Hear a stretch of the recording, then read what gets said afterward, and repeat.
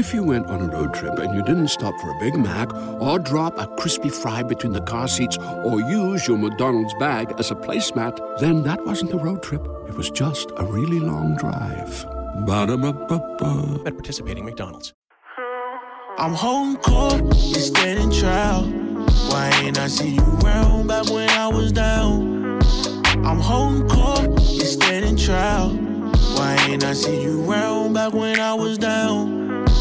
They ain't believe in me in the beginning, but wanna hang around now they see me winning.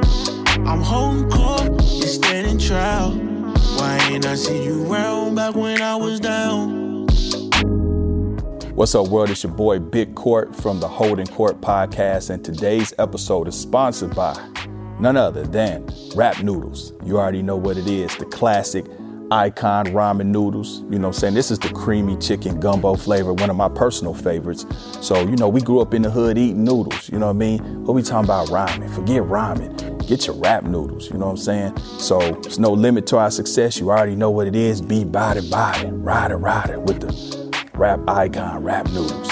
You already know what it is. Salute. All right. This is the greatest guest in America history, you guys. Go ahead. All right. So in the building, right here, my brother from another mother, the incomparable Silkk the Shocker, No Limit Records. You know what I'm saying? Yes, sir. Million sell. How many records? About 10 million. 10 million solo by self. 10 million solo. You know what I mean? Mm-hmm. I consider him the godfather of the flow that y'all all in love with right now. Yes, sir. You know what I'm saying? The Detroit sound, Blueface. All that been done. Silkk was ahead of the curve on that. You know what I mean? Yep. And welcome to the show, my brother. Glad to be here, my guy. Yeah. Appreciate you all the love. All love. You know, and that's my No Limit brother right there. You know what I mean? So, man, let's get to it. Let's do it, my brother. Let's do it. I mean, I know you. I've known you for, 25 years now. When I first came to No Limit in 95. First record that I ever did on No Limit was with you and P. Okay. R.I.P. Okay. You know what I'm saying? That was our first record together. So I want to drag it back though. Let's talk about just growing up in New Orleans. I mean, everybody knows you're from New Orleans, but tell us what that was like, you know, especially with Master P being your older brother, C Murder being your brother. Yep. I mean, me growing up in New Orleans was crazy because I was the youngest, but I think back then I just had to fight, man. I remember just fighting so much, just for the name, the family name, but just being a young one. I taught myself how to fight. That's one thing I could do is fight. I fought. Just because where you from, it ain't like you could leave out of there. So you just had to have respect for, just have to have respect. And so that's what taught us how to, always, do what we have to do to keep our name intact. I don't care where I was at, in the streets, out of the streets, whatever. It's the same principle. Just like respect. People get respect. Growing up in New Orleans was crazy because it was murder capital of the world. And it was like, but we was there, so we ain't know no better. We just adapt to the environment. Right. And that's why music was what it was. Just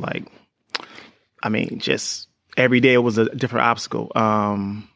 Trying to figure it out. You know what I'm saying? So yeah, it was tough, but So what was a young Silkk like? You know what I'm saying? Was you because as when I got to know you, I mean, you've always been kind of laid back, kind of off in the cut.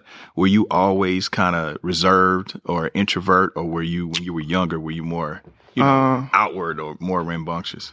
When I was younger, I was kind of like more of the black sheep, like more like I get it because I was a little while. I would say, I wasn't quiet, but I was trying to figure life out. So I had an older brother. I had 3 older brothers, a sister. So me going back and forth from my mom, my dad, whatever, just trying to figure it out. But the streets don't give you time to figure it out. It's like either you figure it out or you get sucked, sucked in, right? So good thing for me is that I didn't. I figured it out. A lot of my friends didn't. I wouldn't say that it was anything I had to do. It was more like grace of God because I was doing everything wrong to where my family would be like, "You're gonna end up dead in prison," right? That was the thing, and it was true because I was running with the wrong people.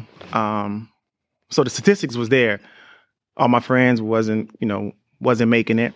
And I was bad. So I was stealing, taking, doing whatever. And so the numbers would say, yeah, you're going to end up being like that. But, nobody get a chance to tell you what you're going to be, but you're the man up above. So Right. Why do you think you were bad?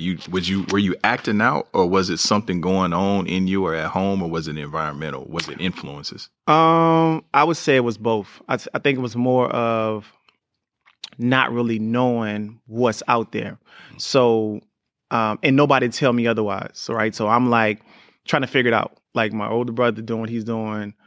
Everybody, but you don't realize when you young in the project, nobody could see the young part. So there is level. So if P's older and Kev is older, the young part is where the treacherous stuff happens at. Mm-hmm. And you never see it. Like your mom or dad, whatever, would never see or understand what you're going through in the streets. Mm-hmm. They could be like, oh, I was there before, but they'll never understand what you actually going through. So with me, I had to really do it. So I remember times where, neighborhood dudes would literally, I would see death, right? So I didn't avoid death. I just missed it. Like you could literally be okay. So let's go. I tell people like this. I say, you take a lion cub, right? So you take a lion cub and you think like, it's gonna be a lion one day, right? Mm-hmm. But until it become a lion, it's a cub. Right. So anything could kill it. A snake could kill it, a hyena, but a hyena couldn't kill a lion when it's a lion. But until that moment, it becomes a full lion. Anything can happen between that. Mm-hmm. So that's what the street did to us. It was like a constant just missing it. Mm-hmm. You know what I'm saying? Like my friends, they didn't miss it. They 30 years. Dead. Yeah. So when I did Miss My Homie song, that was a real song, right? At the time, yeah. So. Right. Mm-hmm. Did you ever do time in juvie? Yep, I was Tetris, man. It's funny because, Gambino family, right? Yeah. So my first time, it's weird, but my first time I was like, maybe my second time, whatever, I don't know what it was, but when I first got in there, Gambino, I think Tunch, Lil one was there. Mm-hmm. He's my cousin. So he kind of showed me the ropes. But what happened was my mom, because I think me being a young person, when your parents see you in any kind of jail, right? Yeah. They think like, oh, you're gonna get something happen to him and whatever, right? Yeah. But realistically, it made me really worse because I went there and I could fight. So I just fought. My way. First day I got there, fought. Second day I asked him, he'll tell you. And he told me to fight. He said, as soon as somebody says something, just fight, just fight him, whatever. Who told you that? Lil Gotti. Oh, okay. Yeah, Lil Gotti. Yeah. So he just told me, and he did it too. He showed me, watch this cousin. He just did, big old dude about like 6'8". He just, he little, he like 5'1". He just jumped on him. And but the dude said something to him like, oh, turn the TV off. He just jumped on him. So it really messed me up because I thought it was all peaches and cream just because nobody really wanted to fight. So I wanted to fight everybody. And, it was like, so they just let me kind of go through it, which messed me up because my mom came to court and she was like, she was crying, whatever. And she was like, she was kind of like, my baby, right? Yeah. But I was like, what you crying for? Because I'm actually okay. And when I got out, it made me like, don't care about nothing until I turned 18. Then I was in the real world. Yeah. You know what I'm saying? But other than that, it wasn't really nothing nobody could do with me. That's crazy because my juvenile experience was a little bit different. I went to jail at 15 and it was the first time I had been locked up and it was for some serious shit too. They were going to certify me as an adult. Ooh. So I remember going up in the courtroom, I'm playing, I'm putting it on, I'm like, yeah, I don't care. So the judge is like, man, we can't let you out because we feel like that you're a menace to society. I'm like, man, whatever. You know what I mean? Man, I went back to my cell. They shut that door behind me. I sat on that motherfucking bed. A tear trickled down my face. You know what I mean? And I'm like, damn, this is where it got real. You know what I mean? Like you think that you really want that until you got to deal with that part of it. You know what I'm saying? Yeah, and I would say, just knowing a lot of these youngsters, whatever, I I see them and I'm like, you know, they don't add the time up. Cause I was ready to do like 10, 15 years, like, cause I figured like I was young. So I'm like, oh, you could do 5 years, ain't really nothing. Right. And so that's what kind of, you think that, so you think like, you never lived before. So you looking at life like, oh, it's just a nickel, right? Yeah. So you like, oh, but you don't understand what a nickel really is. Right. And with 15 and 20 years. So, right. So me. Everybody loves McDonald's fries. So yes, you accused your mom of stealing some of your fries on the way home. But the bag did feel a little light. Ba-da-ba-ba-ba. I never had the increment of time because nothing really scared me at the time. Mm-hmm. So it's like you said, man, F y'all in this courtroom, I ain't tripping on nothing. So they got the young dudes right now who's really thinking like, I could murk me somebody in 30 years. You know, they don't think about 30 years. They're not forward. They just like, boom, okay, I ride for my homies, whatever, we got this. And then it's like, boom, 35 years. But they only 17 or 18. Mm-hmm. You know what I mean? Yeah. You ain't even start living until you like 15 or 16 or 20, maybe. Right. I don't think I figured it out till late. Nah, man. You know, I'm still trying to figure it out, right? That's what I'm saying. So, but they don't really accolade the numbers because sometimes worst thing with me was like going in, going out, boom. And it was like juvenile, where I was at was the toughest place you could be at. It was worse than some of the real jails. But to me, it wasn't like real because you wasn't like, we didn't have like knives and stuff in there. So they made it, but for the most part, nobody's doing that. It's just these. So when it comes to those, I was little, but I had hands. So that was it. So it really wasn't, it hit me until like you really say, oh, this real life. You know what I'm saying? Mm-hmm. And, you know, that's when you hit the big stage, whatever. But people don't realize, so if you juvenile, if you, like they say they certify you, it's right after that. You going to the big boy, you going, right? Yeah. And so now you like, you're a man now. So, right. So I don't think the young people, when they slinging the iron, because I get it, you know, it's up, right? So you slinging the iron, boom, 50 years. And you like, oh, now it's real. So now you thinking you 17, when you get to about, like you say, 35, you like, oh my God, I'm a better person, but you still got 40 years left. Right. You know what I'm saying? That's a horror. I seen some people when I was like, man, I'm going home in a few, but. I mean, what do you think about that? Because like, even with the laws on the book, like, you know what I'm saying? Like, I always thought that, and it's easy to say that when you haven't lost a loved one, you know what I'm saying, to the perpetrator of that crime. But I don't think it's cool for somebody at 16, 17 to commit a crime and then have to basically the rest of their life. There's no, you know, because you got to understand, if that person 40 years old, 35 years old, that is not the same individual from a 17-year-old kid. You know what I'm saying? So it's kind of like, you know, I understand there needs to be some type of punishment, obviously, but where is the room for rehabilitation and, you know, to be able to atone for that? Because that's not, you know, even some people in their 20s, you know, 20, 21, you're still really young because they say your brain, your frontal lobe cortex or whatever ain't finished coming together when you like 20, 21 years old. So the brain is still developing, and then you consider environmental factors. You know what I'm saying? So what do you think about juveniles be given these 60-year sentences for something they did as a kid? I think it's justified in this case, but I also think that it's the upbringing, it's society too, right? So that we don't have a chance to understand the dynamics of where we come from, education, our opportunities, right? So we literally, if you really think about where murder capital of the world came from Louisiana, was like, who was fighting. Oh, and then somebody upped the gun, a knife, boom. So that was it, right? Then it's like, it's up now. Now we go get a 22. Now it's a 38. Now it's a 9. Yeah. So it became so fast because we couldn't leave the city because New Orleans is a bowl, right? So if you leave out of New Orleans, where you at in Baton Rouge or the country, right? So if you're a city person, you in there. So it's like, my man ride on me. We take it a little bit further. And it just kept going back and forth. So I don't even think that I think that some of it's justified because they're not supposed to be rehabilitated at that point. Because you got to think about it. If you do stupid stuff, like I know some people who might have carjacked somebody, went the wrong way, boom, they killed the innocent man, right? So person ain't coming back. I don't think that rehabilitation is so much in their favor because of the crime. Right. Now, if you do some of these crimes where some, you're accidental and stuff like that, or some drug stuff. So damn Slim. So no walking it back. You killed somebody at 17. And well, listen, I know. So I can see. So maybe it's more personal for you because you had a brother that was killed at a young age, and you were how old when Kevin got killed? I was young. I was like maybe I was still in high school. So okay, and he was just a few years older. No, he's older than me. He's like so P's like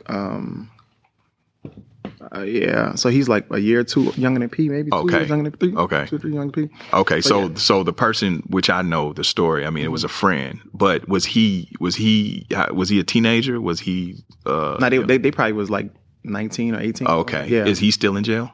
No. Wow. He only did like 10. Like 10. One of them got killed, whatever, I think. Wow. And then one of them got out. I think the one who didn't do that much time, I think he must have got killed or something. I don't know, whatever. But the other one, it was short. He only did 10 years. Like, you think maybe that's why you feel the way that you feel about that? Nah, I feel that way because it's a double-edged sword. So I feel like somebody could get rehabilitated, but after what time, and do we know if they rehabilitated? Mm-hmm. So you really they got to prove to you that they rehabilitated themselves. I feel like, yes, I do believe that some people can and they should be, but you have to walk it back for a while. You can't just have a good stretch and be like, I'm ready to come home. That doesn't really work. I mean, this is me saying that because when I did something, I actually did it. Yeah. And I expected the outcome to be with it. Now, sometimes they could sentence you too harsh, basically. Yeah. But for the most part, here's the kicker. So somebody kill your family member, you want the death penalty. Right. If your family member kills somebody else, you want them to come. Free my dog, you know what I'm saying, right? So I just think it got to be fair across the board. I feel you, but I mean, God forbid, you know what I'm saying, if I was faced with something like that, if a 16-year-old, 17-year-old, I could kind of, because I was there. Oh, yeah. You know what I'm saying? And I did a lot of dumb shit. Me too. You know? So I could see where I could have got caught up. And I'm not near the same person that I was at 16, 17, just from just naturally growing and evolving. I got you. You know what I mean? But what do you think your sentence should be if you did something dumb like that? You think it should be like for a couple years? You good? It depends on the circumstances. Okay. You know, because I mean, I hear what you're saying. Some of these little cats are demons. Some of them, that's all they want to be, and that's all they're gonna be, and that's all they know. You know what I mean? So I think it's situational. I think it depends on the situation. So some of them, if you give them 20 and they get out in 5, they coming home to do it again.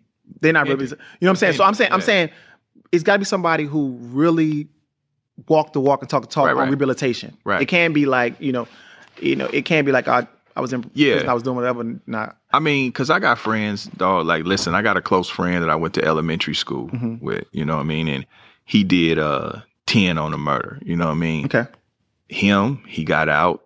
You know, he killed some more motherfuckers. Oh, okay. But so that's how that went. But I got a nephew who just got out from doing 20. He literally just got out last year from doing 20. I think he did 22 years. Okay. And he's, and he was really young when he did Good guy. Yeah, but that was his first time ever being in trouble. That's tough. It was just one of them situations, and it went wrong, and he made a split decision, and he wasn't even really that kind of kid.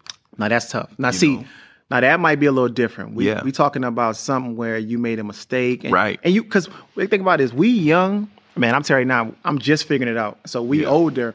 So that's why I'm saying I give some of these crimes, we have to give them a rehabilitation, right? But then some of them, when it's really heinous, I mean, when you're young and you do heinous stuff, I think that the level of, like I was saying about Mac, like let's say Mac, let's say free Mac, whatever. Well, he's almost free. Mac has never done anything wrong. Right. He ain't even back in the back of cop car. Right. I'm saying? And he talked it, but he was really just being Mac and a good rapper. An artist, yeah. And one of the best dudes you ever want to meet. And they gave it to him. He didn't do it. That's first and foremost, right? So that's like, and they wouldn't rehabilitate him. I mean, but he rehabilitated himself, but he walked the walk. He ain't never got in trouble. Right. I mean, he literally walked that walk. Yeah. So where they had no choice but to say, you got to let him out because Yeah. he was the best prisoner. He was a model prisoner. So, but in the day is, he really was a person that didn't even do it per se. So he had no malice in his heart like that. So those type of people right there, they got to give them a chance. It's like I said, some people, and like I said, I want everybody to get a chance because I know I was young and I didn't get it. I just want to know like it's fair. So if it's like, if you do something, take somebody away from their family, the level can't be, I went to jail for 18 months and I'm better now. You know what I'm saying? I feel you. I feel you. Yeah, it definitely shouldn't be that. I mean, you have. If you went on a road trip and you didn't stop for a Big Mac or drop a crispy fry between the car seats or use your McDonald's bag as a placemat, then that wasn't a road trip. It was just a really long drive. Ba-da-ba-ba-ba. At participating McDonald's. To pay the cost, what was the craziest thing? I mean, being that we're talking about that, what was the craziest thing you seen growing up in the Callio?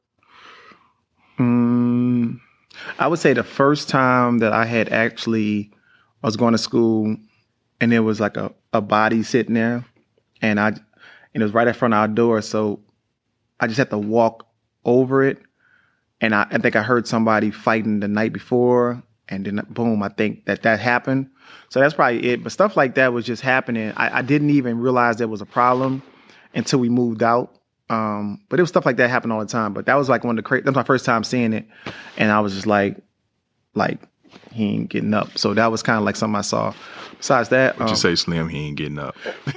Yeah, but and I was young. I didn't even know what that was about. I just said, man, I would want to say like wake up, but he was gone. Yeah. And that's probably it. And then I would say like I think like the girls in the neighborhood. I mean, I'm saying like seeing some of the girls in the neighborhood trying to figure it out around all the killers, right? Yeah. Like like it's the killers. I mean, I ain't gonna even say killers. I'm saying the dudes who in the streets, just getting the girls because they street dudes, and the girls are like, yeah, I won't tell him no, but these are good girls. Like next thing you know, you see them, they done, just some stuff I saw. I mean, it was just crazy, but yeah, stuff like that. Yeah. Yeah. So you grew up in New Orleans. So how did you wind up in Richmond, California? I think you know what it was. We started doing music, and I think that with P, he was like doing more of like he wanted to do more conscious street type of music, and back then they were just doing P-pop music. Everything was bounce music, bounce New Orleans music, bounce, like that. And I would say he was in the street a little bit. So he had to make a change for sure, but it was music change and it was personal change. And so he just bounced one day and was like, yep, we out of here. But why Richmond? What was the connection in Richmond? So I think he had a family member there. Oh, okay. Me personally, I was like, when I thought of California, right? I thought California was like, when I was growing up, I was always fantasizing about moving out, but I didn't know what was out there. So think about a kid who's in New Orleans who just don't know any better, right? So all I see is New Orleans, uptown, downtown, whatever, third world, whatever. And so one day I was reading this book. I think it was like DuPont Registry or something like that. Yeah. And so I turned the page and it was like these palm trees. 'Cause, in New Orleans we don't see no palm trees. Everything is dirty. Everything is. So I was like, damn, it's like the moon or something. I'm like, what the heck has got these trees and these big old houses? We're in a project. So I'm looking at it like, and the first thing I saw was it was this car like a spaceship. I'm like, this is crazy. So red Ferrari, right? And I'm like, man, what is that? Like I thought it was a spaceship, something like that. So the word California meant like, oh, we going there. I'm like, oh my God. So P like, we going there. I'm like, oh, because I've seen this in a book. Right. And I'm like, oh, man, we about to go there with the spaceships and these palm trees and these big old mansions and stuff like that. And then we get off in Richmond. Yeah.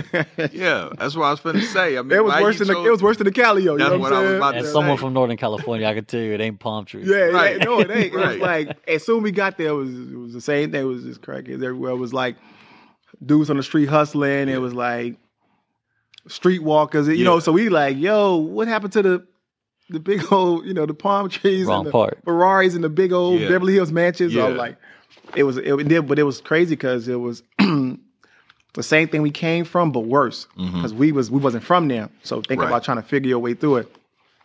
But I think the thing saved us was coming from New Orleans was like I think it was different from California, meaning that I know California had gangs and stuff. In New Orleans, we didn't have any gangs. And it was like, you got to get it yourself. So with P his mentality was just like, don't play with me, right? So so that's standard on any level. Like you can recognize, don't play with me. And I think we got past it because nobody was expecting that level of aggressiveness, like from somebody coming in there. So what y'all want to do? Because see, think about this. And I'm not saying Cali is different, but I'm saying we don't really need nobody to ride with us. It's like, if I got a problem with you, we just going to do it. And they had to do it where, let me get a couple of my boys and come. I'll be back for y'all, right? Yeah. And, you know, we was like, where you going? You ain't going, nah, you ain't going nowhere.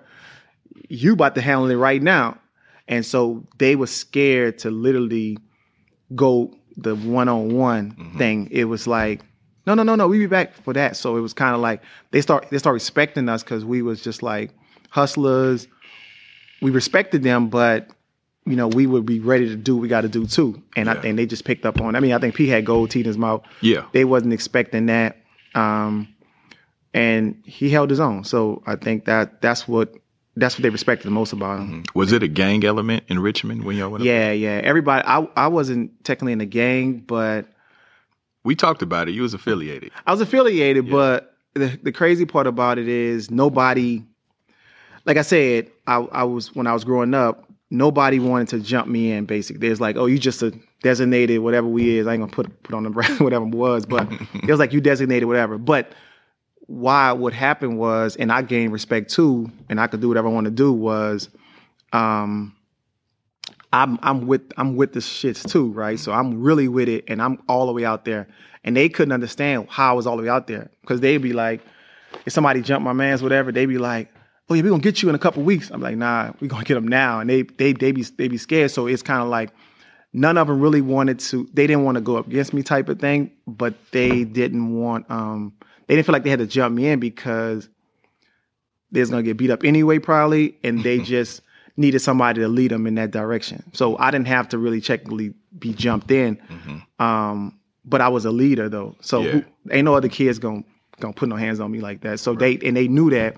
So they always come in and look for me like, oh, Shock, they just ran up on your boy, you know. And I'm like I didn't believe in the whole drive-by thing. Like they'll say stuff like that. I'll be like, what is that? Like, you know, yeah, you was on the walk them down. That's what I'm walking them down, man. Yeah, tripping on that, man, whatever. And they kind of like took that as a leadership type of thing. So yeah, that was okay. So I mean, being in Richmond was the inception of the music shit. Like, is that something you always wanted to do, or you was just following Big Bro's lead where he's like, hey, look, you know, I see this music thing is popping.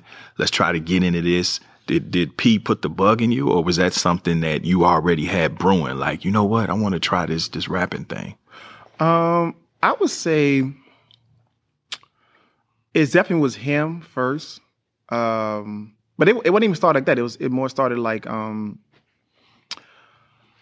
to stay out of trouble type of thing. But it was a new hustle for him because he knew that the E40s of the world, the Spice, you know, he knew they was getting money. So, you know, where he is like, oh, they getting money like that? Okay, let me figure. I ain't a rapper, but let me see how they rapping. Yeah. Okay. Oh, they rap. Okay. So they in the studio. They went to K-Lou. K-Lou, yeah. All right. So he's like, oh, okay, K-Lou, make me this beat like this. And before you know it, it was kind of like just kind of figuring it out as it go. But it was different. And the one thing I liked what he did was the most was he ain't spared no cost on the sound. So if you back then it was all about the speakers, like whatever was bumping in the speakers, they like. And so we went to K-Lou, but nobody could afford K-Lou. Yeah, right? And Al Eaton. Al Eaton too. Yeah, Al Eaton too. Yeah, Al Eaton too. And they couldn't afford it, and so. But he made sure that K-Lou was like the Dr. Dre of that. So if you went to K-Lou, real talk, But everybody else was just like, oh, I'm gonna go by Courthouse and record this song, and it sound like that. But if you went to K-Lou, but I got to come by Courthouse. I mean, I had that little ragged studio. I got the janky studio. You got that janky studio, you know what I'm saying? I had the little 4-track recorder. Closet studio. But they so I mean, I'm just saying anybody in the hood with the speakers and stuff like that. So that's probably what they was doing. But what he did was he had to take a little couple odd job, but he got the songs, and once the people heard it, it wasn't even about the music. It was like when they came with their cars, heard that music, it came back again. And so that would be what? That was Mama's Bad Boy era, or was that Ghetto's Trying to Kill Me? Because I know you had the Real Untouchables. What was the first No Limit record? Because there was one where the album cover was drawn, right? It was sketched. So here's the story behind that. I'm gonna give you a sluice because you're my dog. So when we had the store, right? So we had the store, and we realized how easy it was for them to. Who needs an alarm in the morning when McDonald's has sausage, egg, and cheese McGriddles and a breakfast cutoff? Ba-da-ba-ba-ba. Actually sell records. So all the D-boys coming there on Tuesdays, boom, they're like, give me whatever you got. Right. What's hot? What y'all got is hot? So be like, Too Short came out. They go buy like 100 of them, pass out in the hood, boom, boom. Because they come in their mink coats on, they come with their money, big old wide, drop it down, whatever, right? They give me 100 of those, give me 200 of those, pass out in the neighborhood.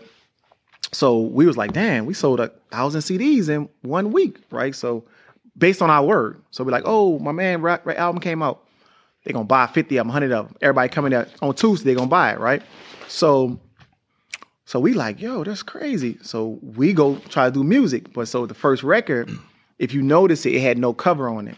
Yeah. I think it was TRU, but it had just the words on it. Okay. But that was by design because we was the rappers, right? So we was like, what's hot? What's hot? They coming out. What's hot? Oh, okay, I see. What's hot came out, right? What's hot? They're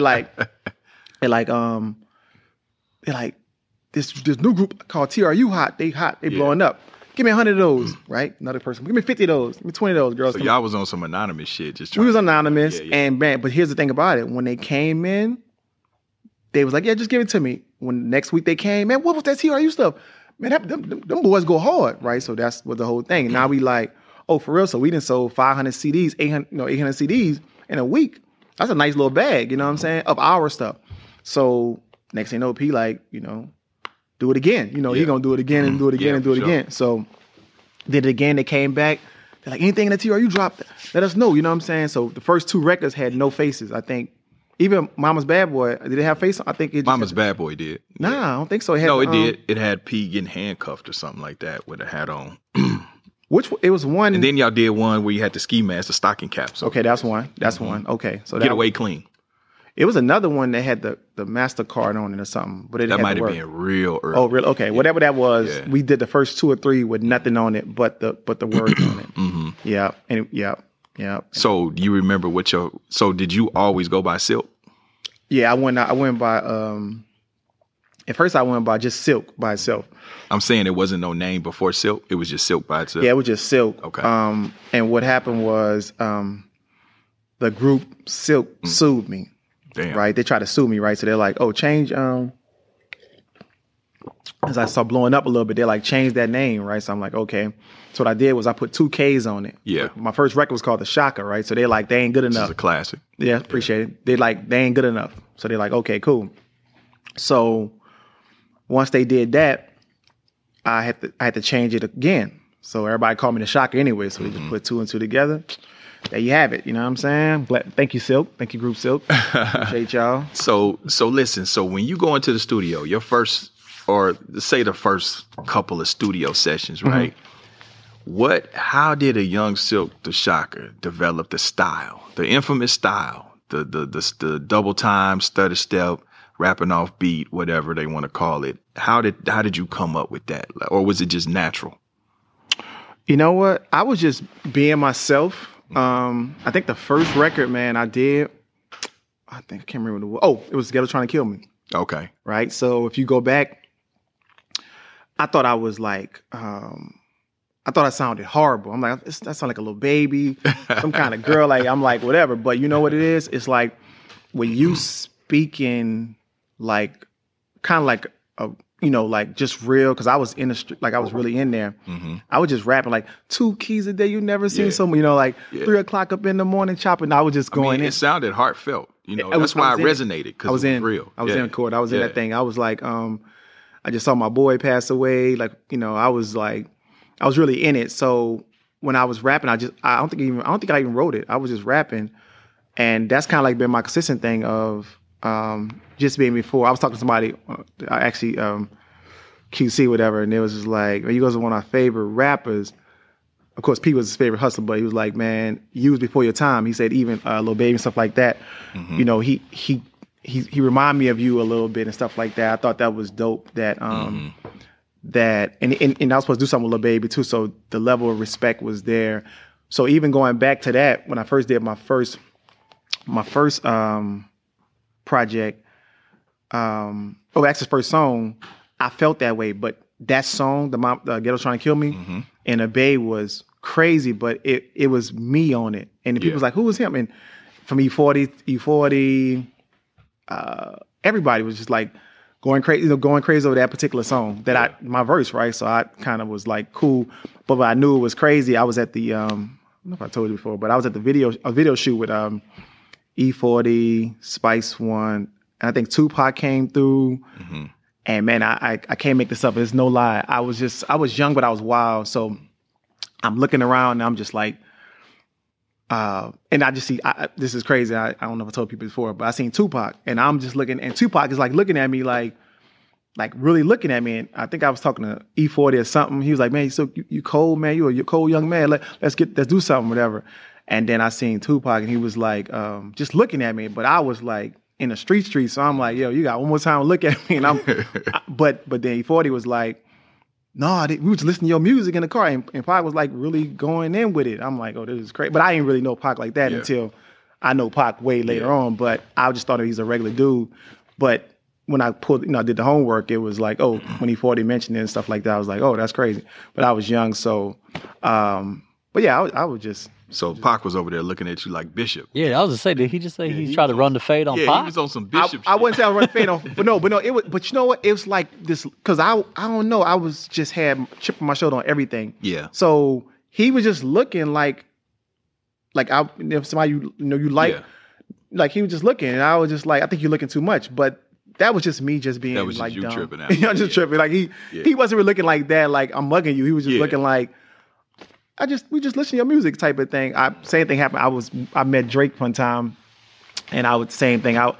So I think it was at the I think a music award, and it was when he first came out, and I was just kind of I just was bumping it like this dude is talented, seen him.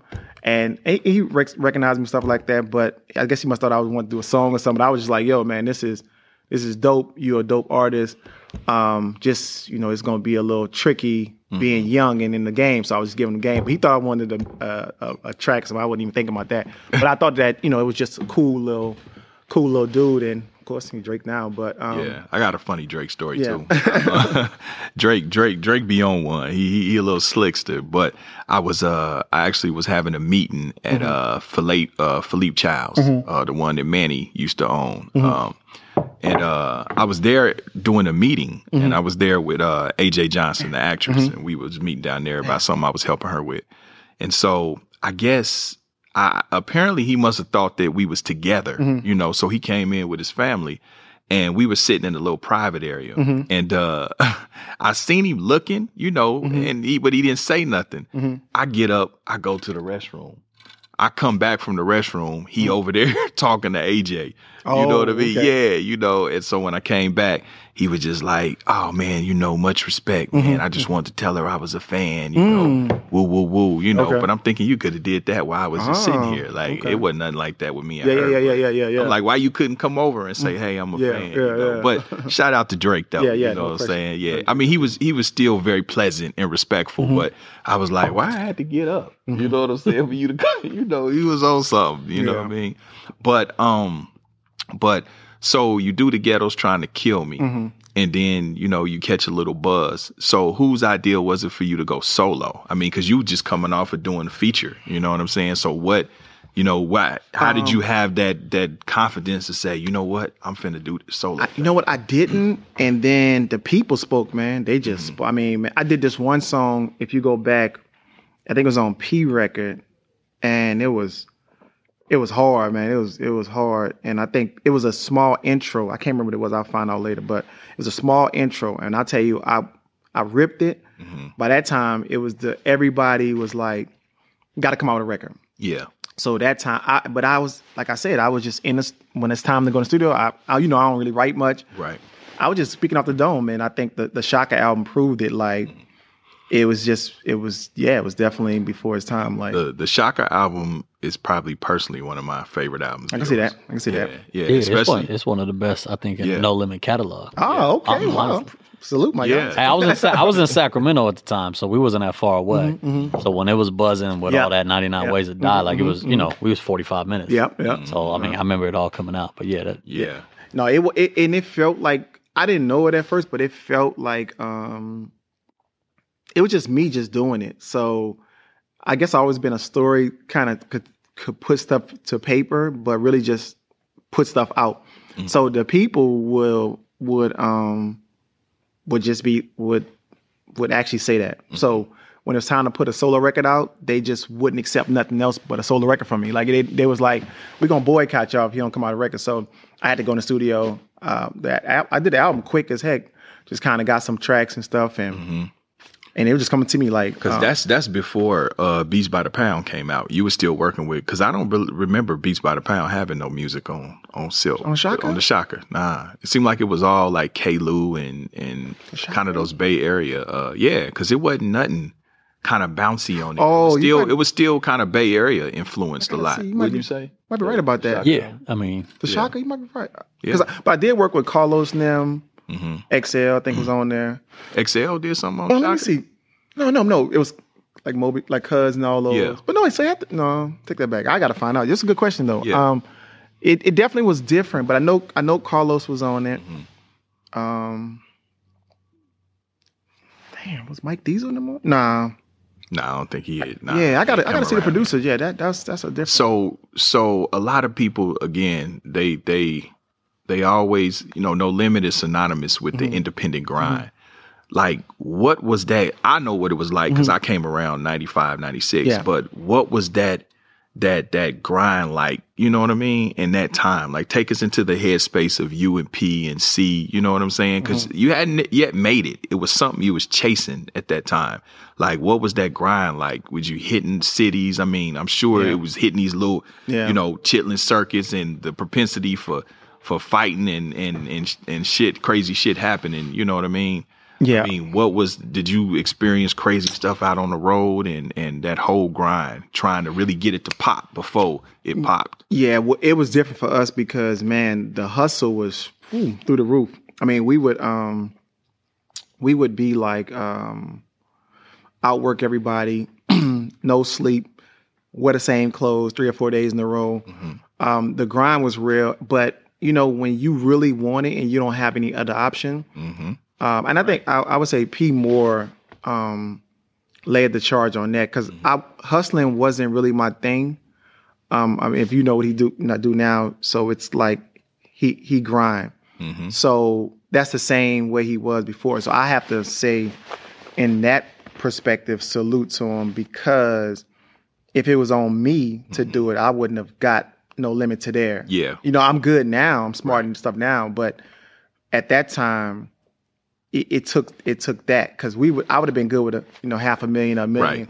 But then I would have probably, tricked that, messed that off and whatever. But I think the consistency, he knew about it. That's why we would find ourselves in the craziest places selling CDs. And like, I mean, one time we went to a place, I mean, they was like, imagine going to your hood, like, but the worst hood, like, right? Let's say if we going to, in Compton, if let's say Compton, how Compton was, or I don't know, if you talk Oakland, whatever. But imagine some dudes that ain't from there just pull up in the middle of the hood and be like, yo, I got these CDs for sale. Now you gonna be like, somebody gonna go crazy, gonna go off on these dudes coming in there. But I remember one dude was like, "You got to be kidding me, y'all back in our hood." I'm talking about these was real hitters, right? Like y'all back here, y'all got to be y'all the police or something, because y'all crazy, right? So that's their mentality, right?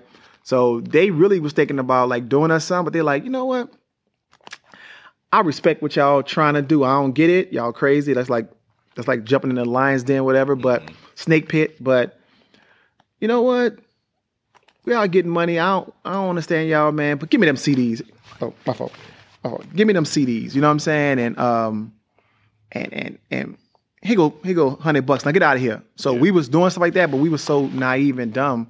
Well, we had to get it that we didn't even think about the safety. We just like, we all in DC, we all in Chicago. And, you know, the thing about it is, like I said about being a Cub, it's like, you don't know any better. You just wander in the world, you know what I'm saying, freely. Did y'all ever get into any shit? Of course.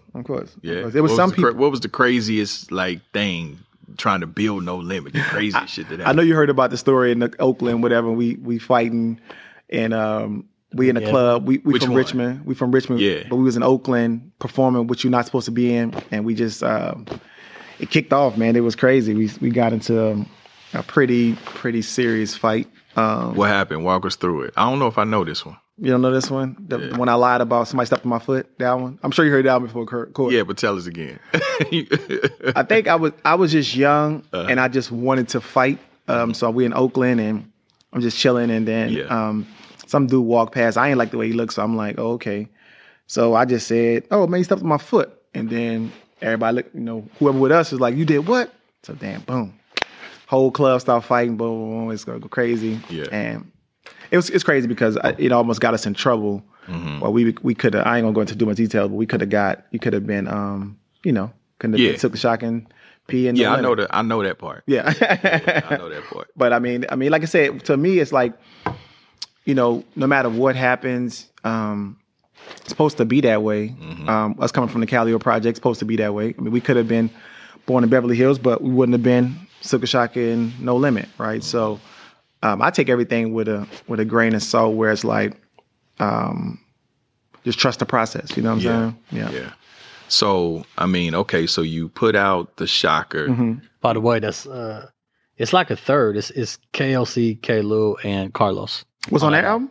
Yeah, I looked it up. So because they did the 1, 2, 3. You know, Silkk G. Yeah. It's almost a third right down the middle. Yeah. Between the beat and the production. Okay. You don't, come on, man, get it up. It up, bro. You know what I'm saying? All right. Okay, coming through. I mean, you know, Google. We Googled it. So now you got the Shocker out. Okay. And after the Shocker, I remember it was True to the Game. And then Ice Cream Man. You know, and that's what that kicked the door in. So as that was unfolding, you know, now I was around that time as well. What was that like? That feeling of, okay, we here. You know what I mean? Like what was that? And especially once the money started flowing, like, you know what I mean? What was that feeling like? I think, okay, so we hustling the CDs. The best thing was for us was that I think we did the 85-15 deal, so that was dope. So, but that was right before we had a little buzz, but they didn't think that we would become what we became. Right. So they gave us 85-15. Exactly. Like, let me just get these dudes off the street. Yeah, they thought you was just gonna sell 100,000, 50,000. Yeah. But the best thing ever happened was us being in the trenches like that. So if we in KC, you remember, like, man, I remember No Limit. Them boys came out here, and so every city just caught on fire. Like, you would be like, yo, I remember them boys out here. You know what I'm saying? Then that KC is on lock for us. Right. I think it became where the music caught up to who we were, the hustle. So once we did that, it just, I think they put out, I think the first real one was I'm About It. When that came out, it just blew up everywhere, right? And then the soundtrack? No, the song. The song. Oh, the song. Yeah. The soundtrack too, but the song came out, and it just boom caught. Crazy thing about the song, Slim. No cap, right? That's when P had flew us out there, and we came out there with y'all. And I remember hearing about it when it wasn't even mixed. You know, he had just did it. And this is a true story. P can tell you this. When I heard it, I thought it was some bullshit. Of course. You know what I'm saying? Because I didn't get it. I told him, I said, P, I was like, what the fuck is this? And he just laughed. He said, I'm going to have the whole world saying I'm about it. I was like, no. I was like, I don't even know what you're saying. You know what I mean? And I didn't get it. You know what I mean? And I bullshit you not. By the time we got back to Kansas City, I promise you, everybody and their mama was playing it. And I was like, oh, that's what he meant. Yeah. Oh, okay, I get it now. And it was just a testament to Big Bro's genius and his foresight. You know what I'm saying? Like, and it's, you look at it, it was like, okay, like when you think about it with P and with No Limit, this is how I always looked at it. You had Eazy-E passed away, Biggie passed away, and Tupac passed away, which I think created a hole for P to run right through.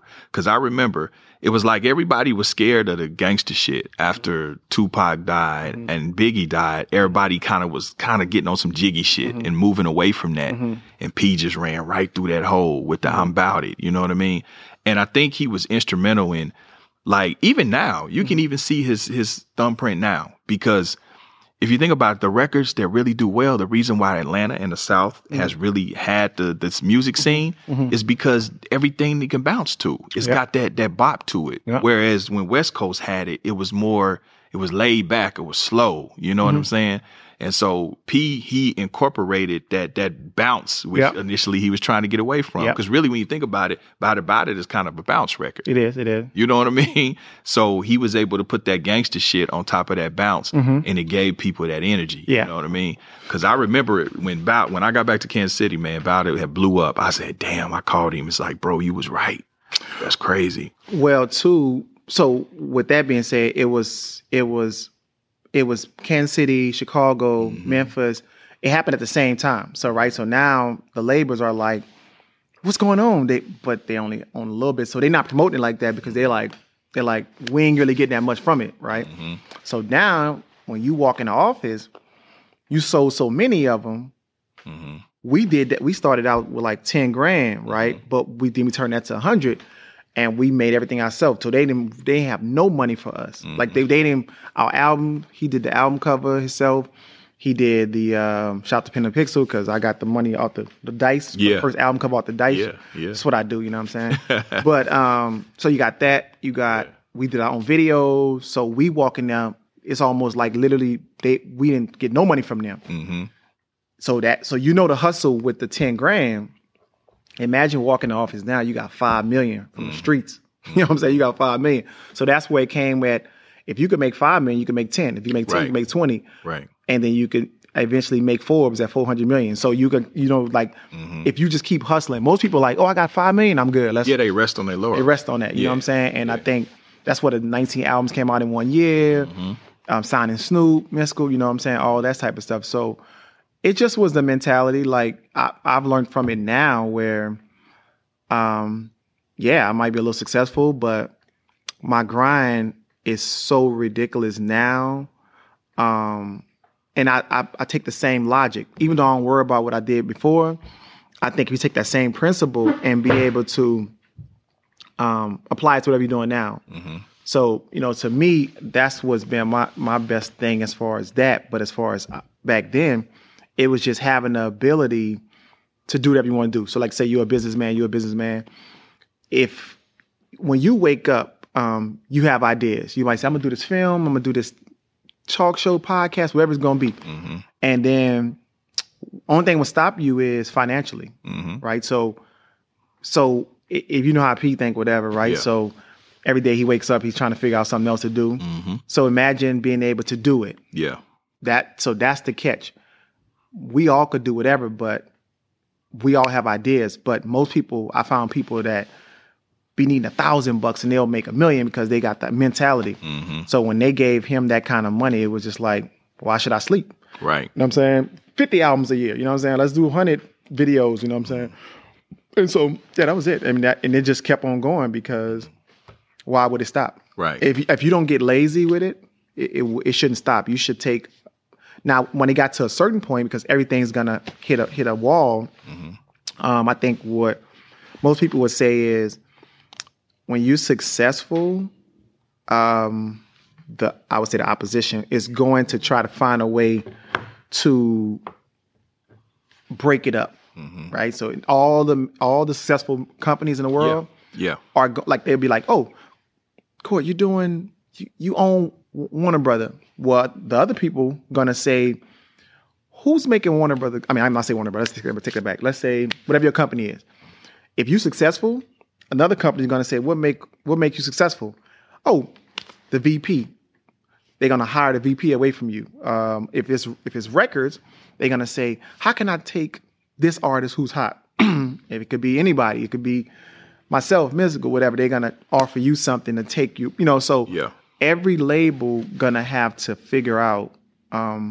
It's just gonna happen because most people grow. If you are a player, you're gonna want to be a coach one day. You're gonna be a broadcaster. You're gonna want to own a team. Right. The growth is gonna go there. So with No Limit, we could have kept going a long time, but eventually people are gonna grow up and be like, I own my own label. I don't know if it's successful or not, but they just gonna do that. That's just how it goes. So that's the only roadblock of not taking $500 million and getting $1 billion. Right. Because it's gonna the dynamic's gonna change. Like I would say, they're gonna see it. So when I walk to the airport the first time, they're gonna be like, "Oh my God, Silkk Shock," whatever. Boom. Second time is gonna be like, "Oh, that's Silkk." They're like, "Oh, I know that. That's my guy right there." You know what I'm saying? And then it's gonna get trickled down. Yeah. So by the time take a picture, they be like, they see you now, they're like, "Oh, that's just Silkk. He comes through all the time." You see what I'm saying? So with the label stuff, it's the same thing. They're gonna find themselves at a crossroad at success. So if you somebody, I'm not gonna say no label's name, but any label successful now, it's got to be a fam vibe, but also got to have an understanding of people got to know the part to play. Some people don't want to play that part. Some people want to play, and everybody not meant to be the boss. Right. Everybody not meant to, like, what I taught myself is you make yourself a boss when nobody's hiring, right? But if you got something successful, then you definitely want to, give people promotion, right? But in reality, either you got to be a good leader or a good follower. You know what I'm saying? Everybody's not meant to be the boss. But you have to know when it's time to advance yourself, because everybody should have advancement. So I think that's going to be the part that every big company is going to have to turn over. And usually the problem comes with Black-owned companies. I mean, I'm not saying it's a white or black thing, but I'm saying as a Black person, I'm always looking at the guy at the top, seeing if I could take him. You know what I'm saying? Like, yeah, you'd be like, oh man, you I don't like what you're doing. So it's always critiquing that person. But David Stern, not David Stern, Adam Silver run the NBA. Nobody ever questioned his judgment decision. Right. So that's the only thing you're going to have to deal with in our culture as this, when you get to a certain level of success. They're going to start saying, you make too much money. So speaking of money, once you start selling records, bruh, and you can keep it 100 with me, I'm your brother. You know what I'm saying? Once you got some money, what'd you do? What was the first thing that you got? How'd you ball out? Coming from the projects, coming from Richmond. I had a big heart, so I just bought a whole bunch of dumb stuff, right? So I was just like, but I also bought dumb stuff for other people too. So if you was around me, every day for like 3 or 4 months straight, I woke up and went to the mall every day. So if you was with me, I literally woke up and bought you something every day.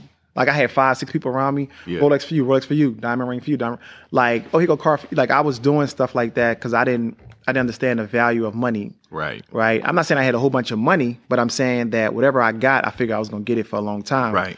But I also was, I would say it was more of an emptiness because you don't really know who your friends is when you got money, right? You don't know what girl's there for you, whatever, when you got money. So you got money. So they're going to tell you stuff that you want to hear. Right. So, oh man, so they knocking at my door. They know I'm going to the mall when it's 10 o'clock. They at the door.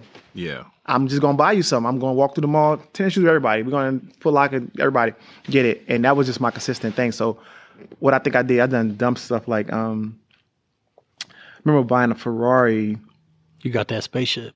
I got the spaceship. I did. No, I did. I really did. No, I did. I got it. And the crazy part about it is I got it and I got two of them, the same color, make, and model. It was crazy. Like they talked me into buying two of them. And when I looked up, the whole year had went by because I was on the road so much. The cars one had 240 miles on it, and the other one had 118 miles on it. Mm-hmm. These two Ferrari, these like yeah. So I dropped the cash on it, and it had those kind. So it's just dumb stuff that I think that I was just doing stupid stuff like. So was that you or was that bro? Was that P that misplaced the car or left it at the airport? Me. That was you. It was me. I was doing stupid. Yeah. Was it a Benz? That you forgot at which airport? Or I forgot two of them. I forgot. I had this decked out either Cali truck or Lincoln, and I left it there for so long that they just auctioned it off or towed it and auctioned off. And I didn't realize until I got a letter saying, "Oh, this is."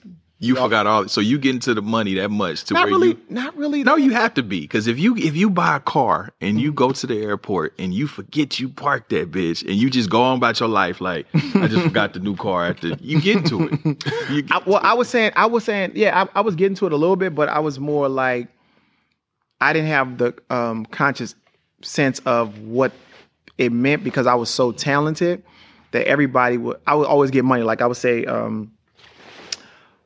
Like what I don't know, it was one song. I think it was. You remember, like "Express Yourself," the song I did. Express yourself. I'm expressing with my full capability, right? Oh, you talking about NWA? Yeah. So I remade it. Sure. I remade it. They gave me 150 for that. Mm-hmm. Just like boom, 150,000 for that. Yeah. And like other stuff. I mean, I think I was doing stuff with Cameron. Yeah. I was on tour. Like it was crazy. And I wouldn't say I was balling out. I could have probably got a lot more money. Yeah. But the money part was just there. So if I got $100,000, yeah, you'd be like, oh, now you'd be like, oh, it's gonna buy investment property, right? Right. But back then I was like, oh, it's $100,000. Oh, you got five for you. Get off my face and take some rest. Yeah. So it was that type of mentality. Yeah. And so what I was doing was I was always doing something. So I would always just have the money coming in. It would be like another 100 right here, then 50, then 70. So, and I would kind of do it almost weekly, like. And it would be like it's just money. Like you know what? When you get into it, you do that because I did the same thing. Mm-hmm. Like it was nothing for my old lady to be washing my clothes. Mm-hmm. I leave $7,000, $8,000, $10,000 in my pocket. No question. And would literally forget about it. And she would be like, she would tell me. And I remember she said one time she had told one of her girlfriends that. I would leave money like that and would weeks forget about it. Mm. And her friend would be like, you don't take it? And she'd be like, take it. Like, I'm stealing from myself. Mm-hmm. You know what I mean? Mm-hmm. That's a whole nother thing. You know what I mean? Yeah. But, yeah, when you get into it and you getting it that fast, but, we don't come from an environment where, financial literacy is a thing. Facts, you know what I'm saying? Big facts. Because anybody could get to some money, but learning how to keep it and being fiscally responsible is a whole nother science within itself, Well, you got to think too that we definitely don't have financial literacy. Mm-hmm. First of all, it's our first time doing it, so you're on the fly with it, and that's why I feel like the young people, they're not gonna get it. They're not gonna really understand it until it's too late, till it's gone. If it's not too late, they could come back out of it, but.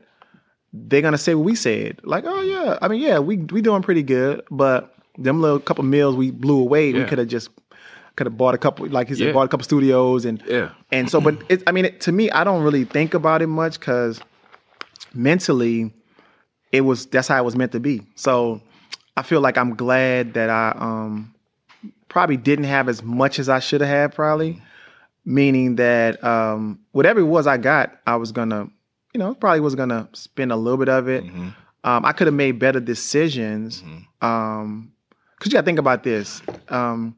Now, I can't debate what I could have had, should have had, but you have enough. if you're from the hood and you can make a couple million, yeah, for sure, you should be good for real life, right? For sure. Like now we can make a couple million work and we be like, yeah. So you know what I'm saying? So I don't really worry about it because I'm so in tune to now. Yeah. I rarely even think about the money part because it's a lot, but if you make more now, you just make more now. We at a different space now too. I mean, you understand money. Like a lot of times, to be honest with you, at this stage of the game for me, I don't even chase money. You know, money's like a shadow. You know, you chase it, you'll never catch it. You know, you have to, when you work onto a purpose and you just do what you love, the money will come. You know what I mean? So I learned that as well.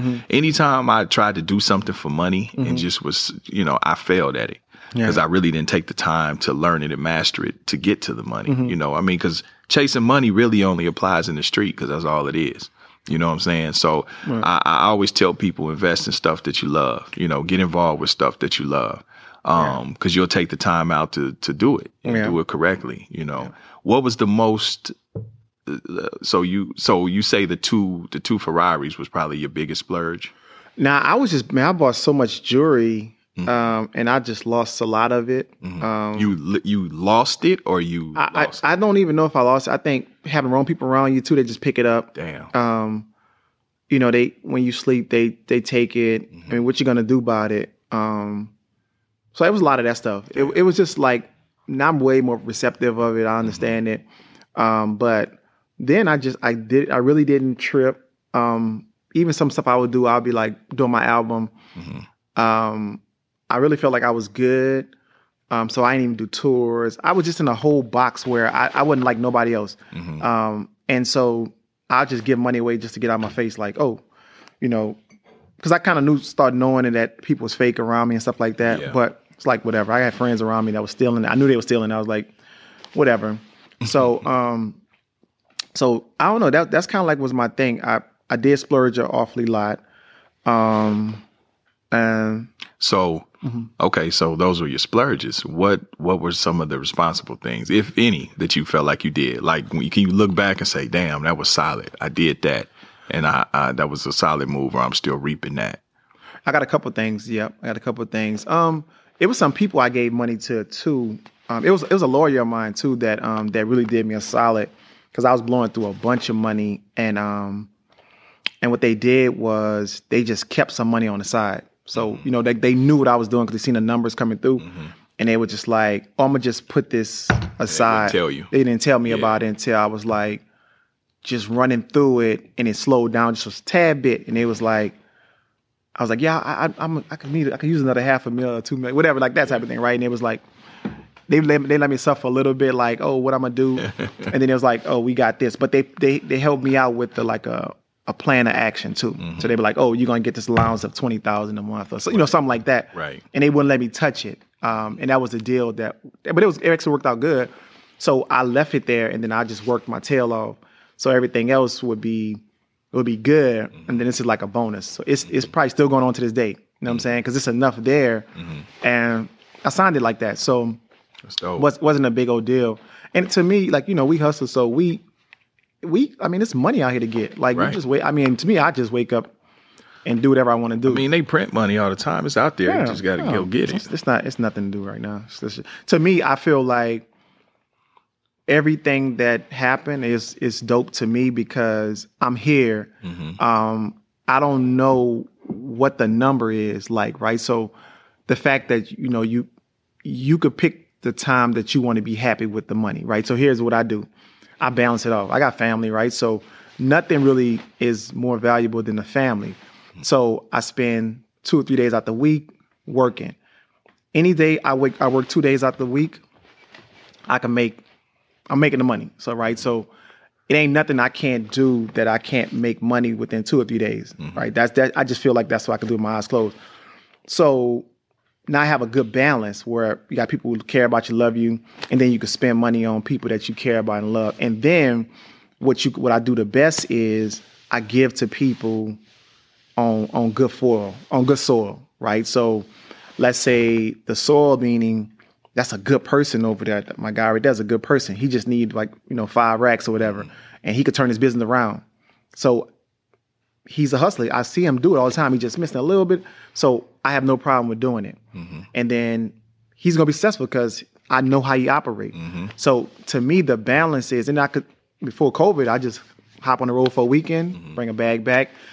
Other 5 days, I'm good to go with the fam. So I just found how to be, and then some stuff, you do other stuff where we could bring a bigger bag in. Right. And then, but it'll be a little more work. So yeah, that's pretty much it. I can attest to that too, Slim, because I mean, you do me like that. I do. Saying you do me like that. My guy. Anytime that there's something, you always call me. Hey man, I got something for you. Hey, I want to make you a part of this. Yeah. So you really do throw them out oops like that. Yeah. But you consistent though, Court. Like you been the same person. Even my bro talk highly about you too. You've been the same person as far as I know you. Yeah. It's been like this. So I think when you have people around you like that, you just you gotta salute them, and you gotta extend your hand. You do the same thing. You'll do the same thing to me. You're not gonna. Sure. If I call you, you'd be like whatever. But so I think if you get enough good people around who's go-getters, hungry, good-hearted, because all that other stuff is over. Like only thing I'm saying is, I ain't playing no games with nobody that's gonna try to harm us and our family, right? Other than that, we get into the money. I think that's just consistent how I am. I ain't trying to be tough because I ain't tough. Yeah. I'm just we older, we passed. But one thing about you ain't never seen nobody gonna play them games, whatever. Yeah. But that's just as a respect thing. But other than that, we trying to get it and help people out. And that's all I'm on. I ain't really worrying about other stuff. Yeah. So, I mean, here it is, as a brand, No Limit is flying high. You know what I mean? U, P, C, I mean, the whole roster. And then, as we know, bam, you know what I'm saying? Bro, C, you know what I'm saying? C Murder, Corey, he gets hit with the M. You know what I mean? What was that like? Because now you got a brother, deceased, and now you got a brother facing, potential life. So I started writing this. I started doing this thing called you'll like this. I've been doing it for like the last 3 weeks.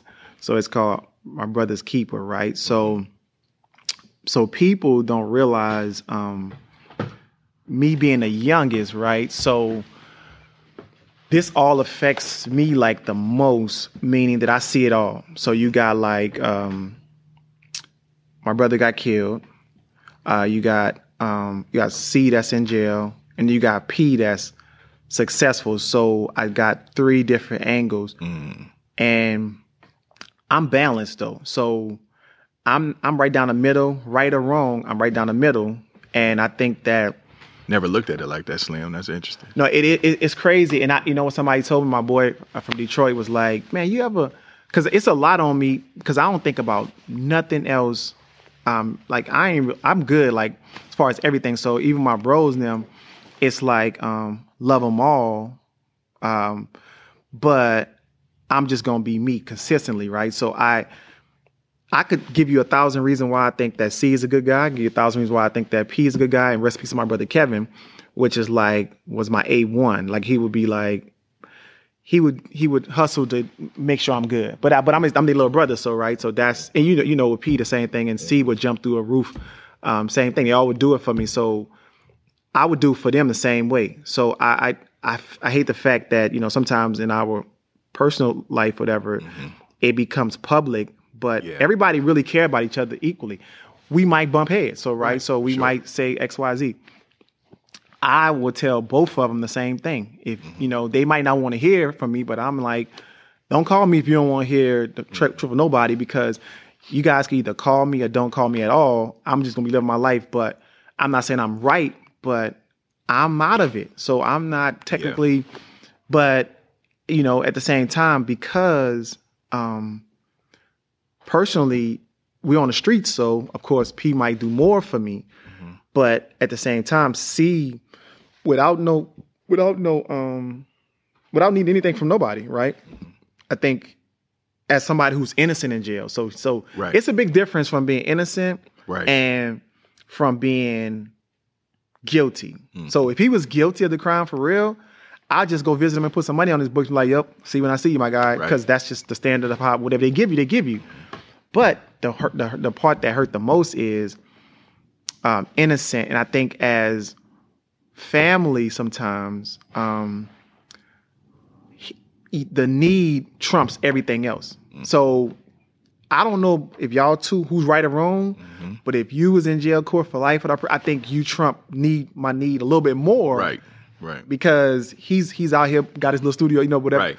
But you in there with, and I just feel like I got to balance it off. Yeah. I try to balance it off and be honest with all my family. And P get a raw stick of it sometime too, because when you're at the top of it, they don't know they expect you to do everything. Exactly. But I think he tries, he wants to. Yeah. But just stuff like that. Well, we have that communication. We talk about that. People don't see it, so they don't know what the full dynamics are. Right. I get accused a lot, especially because of the social media and even internally. You know what I'm saying? Because, it's layers to our family and our thing of defending P a lot. You know what I'm saying? As you should. Yeah. And what it is not necessarily defending him, but he's only a man. You know what I'm saying? Like, he's not God. You know what I mean? Like, he can only do so much. And I think a lot of people hold him to, I feel they hold him to a unrealistic standard that they can't even hold themselves to. And he's not perfect. I mean, we know that. We'll be the first to say that. That's my brother too. You know what I mean? But I think that sometimes he kind of, like you said, I think he gets, it's a little unfair. You know what I mean? The expectation sometimes. Well, it's, you know what it is? It costs to be the boss, right? That's true. Heavy is the head that wears the crown. It is. Yeah. And so I wouldn't dare go out, even on this show, any show, and even mention either way. So I'm not going to tell nobody what's right or what's wrong. I'm just going to tell them directly, because I'll tell C that too. You know what I'm saying? And, if I talk to people, whatever. So I feel like, but it's a balance. Right. It's unbalanced, but it's a balance that us gonna have to figure that out, right? So, and let me clarify too. What I mean by that, I mean by public opinion. I'm not speaking. Yeah, you know what I'm saying? Yeah. Because as it pertains to really family and Miller, I don't get involved in that. No, I'm saying the public, Yeah, that's your bro. I mean, you gotta think about it. You gotta look at it like y'all grew up together. Right. You didn't see them and grew up together. So you holding the person down like that, that's fair enough. But what I wouldn't let you or nobody do is disrespect anybody with my last name in the public, though. So if I heard you say, man, FC, then it's we all bets off. Yeah. And me and you cool like that, but at the same time, I wouldn't let nobody say nothing about him. Nobody, right? So my sister, nobody. So I think that as a friend, you could just keep it there. Yeah, like, sure. I got you, my guy, whatever. Sure. And that's not disrespectful to C. That's just because you ain't never say nothing bad about C. You just say everything good about P, which is fair. Yeah, I mean, because listen, family hit me. You know what I'm saying? Yeah. Sidebar, like, hey, just be cool. Yeah. I was like, look, I don't have nothing to say. I'm talking public. Yeah. So I'm saying to the world, as y'all are judging this man, back off. You know what I'm saying? Now, internally, hey, I don't got nothing. No, that's fair. And that's the thing. That's the reason why we could speak that way, because I'm not gonna say it. So somebody might want to say, I'm not saying nothing, because if I can't tell the whole thing on myself, everybody, I'm not gonna say anything, because for sure. That's just gonna be more and more few. And at the end of the day, it's nobody's business. That's the thing that I got kind of frustrated with during that time. Is it's nobody's business. Like, if your last name ain't Miller, shut up. Yeah. You know what I'm saying? Shut up. Yeah. You know what I mean? Because what I felt like was a gatekeeper at that time. Like y'all in a room, talking, having a family discussion, argument, whatever it is, and I'm at the door, shutting the door behind me and telling everybody else, look, man, y'all go get you some business. You know what I'm saying? I'm not even in the room. You know what I mean? Go get you some business. So, but that's the world that we in. Social media. They want the caption. They want the salaciousness. But you see, that's why I operate how I operate. I mean, this is probably you, my guy, so we just talking candy. Sure, but I don't even say nothing publicly. You see how I'm under the radar. But but at the same time, that's kind of like when you put yourself out there, you could expect a lot. So if I say something, I'm going to expect opinions either way. Yeah. I respect them if I say something. That's why I keep it just like this, because you're not going to know who I care about more, because I don't care about them more. Right. I care about, listen, you could have your favorite basketball team. Well, you can have whatever. You can understand that part. But at the same time, the world wouldn't know that. I just feel like at some time, some people need more than others. Yeah. So if that ever comes out like that, then that's fair, and that's fair game. But I just pray for my bro C, because he's innocent. For sure. And I don't know I don't know like the, I mean, I've been there, so I don't really wish that on anybody. So if I could do this, if I could just get him out and he can get free tomorrow, right? I would fade into the bliss. You ain't even got to call me. You too. None of y'all ain't got to call me. No, we good. Yeah. And I wish best for both of y'all, right? That's kind of like, that's more important to me, that both of my brothers are successful. Right. My sister's successful. My grandpa, like, if y'all could do that, I'll be good, because I'm gonna go make what I gotta make. I do it all the time. You know how I do it all the time. So I ain't asking none of them for, even though I could go to either one. Yeah. And they'll give me straight off their back. But if you guys are all right, so my whole thing is, he's a hustler. He's gonna be all right. Whatever. C is locked up doing a L with no parole. That right there, until that get up out of there. Yeah.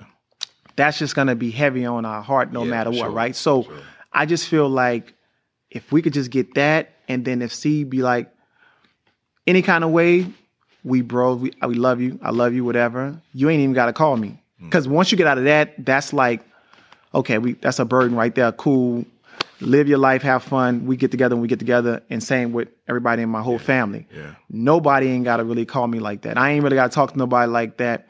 But I love everybody. But if anybody has like negative or has anything stupid to say or dumb to say, then I'm just living my life. I'm just waking up in the morning, going, having fun, doing what I'm doing.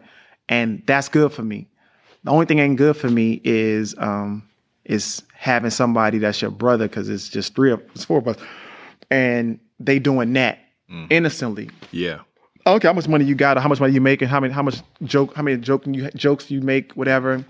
When you think of that, that's gonna trump everything. So anyway, that's kind. I think the chances are of C getting a fair shake coming home. I think eventually he's gonna get out.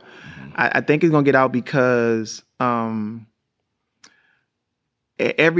he's innocent. So everybody know who actually did it, right? Right. So I think that somebody just got to fight for him consistently, and you see that the world is evolving on accountability. They purposely put him in there for that reason, because they get away with so much. You know what I'm saying? Where I'm from, when I was growing up, it was careers made off of. Oh this no, case. no question. And let me tell you what's crazy part about it is, when I was growing up, I'll be with my boys, whatever, right? And then my dude would be like, boom, they got him, took him off the street, say he did something, blah, blah, blah, 30 years, Angola, boom, right? And I was like, this is crazy. This is a good dude. I know he didn't do it, but maybe he did. Maybe one day he just flipped out and did it, right? I found out all of my friends were just snatched up to fill Angola up to work for the next 30 years, right? Wow.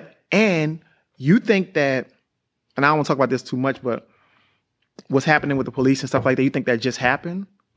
No, it just the phones just got a little bit more clear. They got we got the big phones, got better now, footage, and we got camera, you got everything. Yeah. The Ring doorbells, stuff like that, right? Being caught now just more often. Yeah. So when I was growing up, I was like, bam, they killed my boy because they reached for the cop gun. I'm like, why would you do something stupid like that, Ray? Right? Come to find out, I'm realizing Ray would never do that because he's not like that. But if they say it, then it's like, it's law. Yeah. And nobody's going to question the books unless you have one of these, right? So I looked at it, I said, man, the dude I talked about in the Miss My Homie song, that was a real dude. They say he had a scuffle with a police officer and they shot him, boom. And I'm thinking back, I say, man, why would you do something like that? Just lay your butt down and get your handcuffs.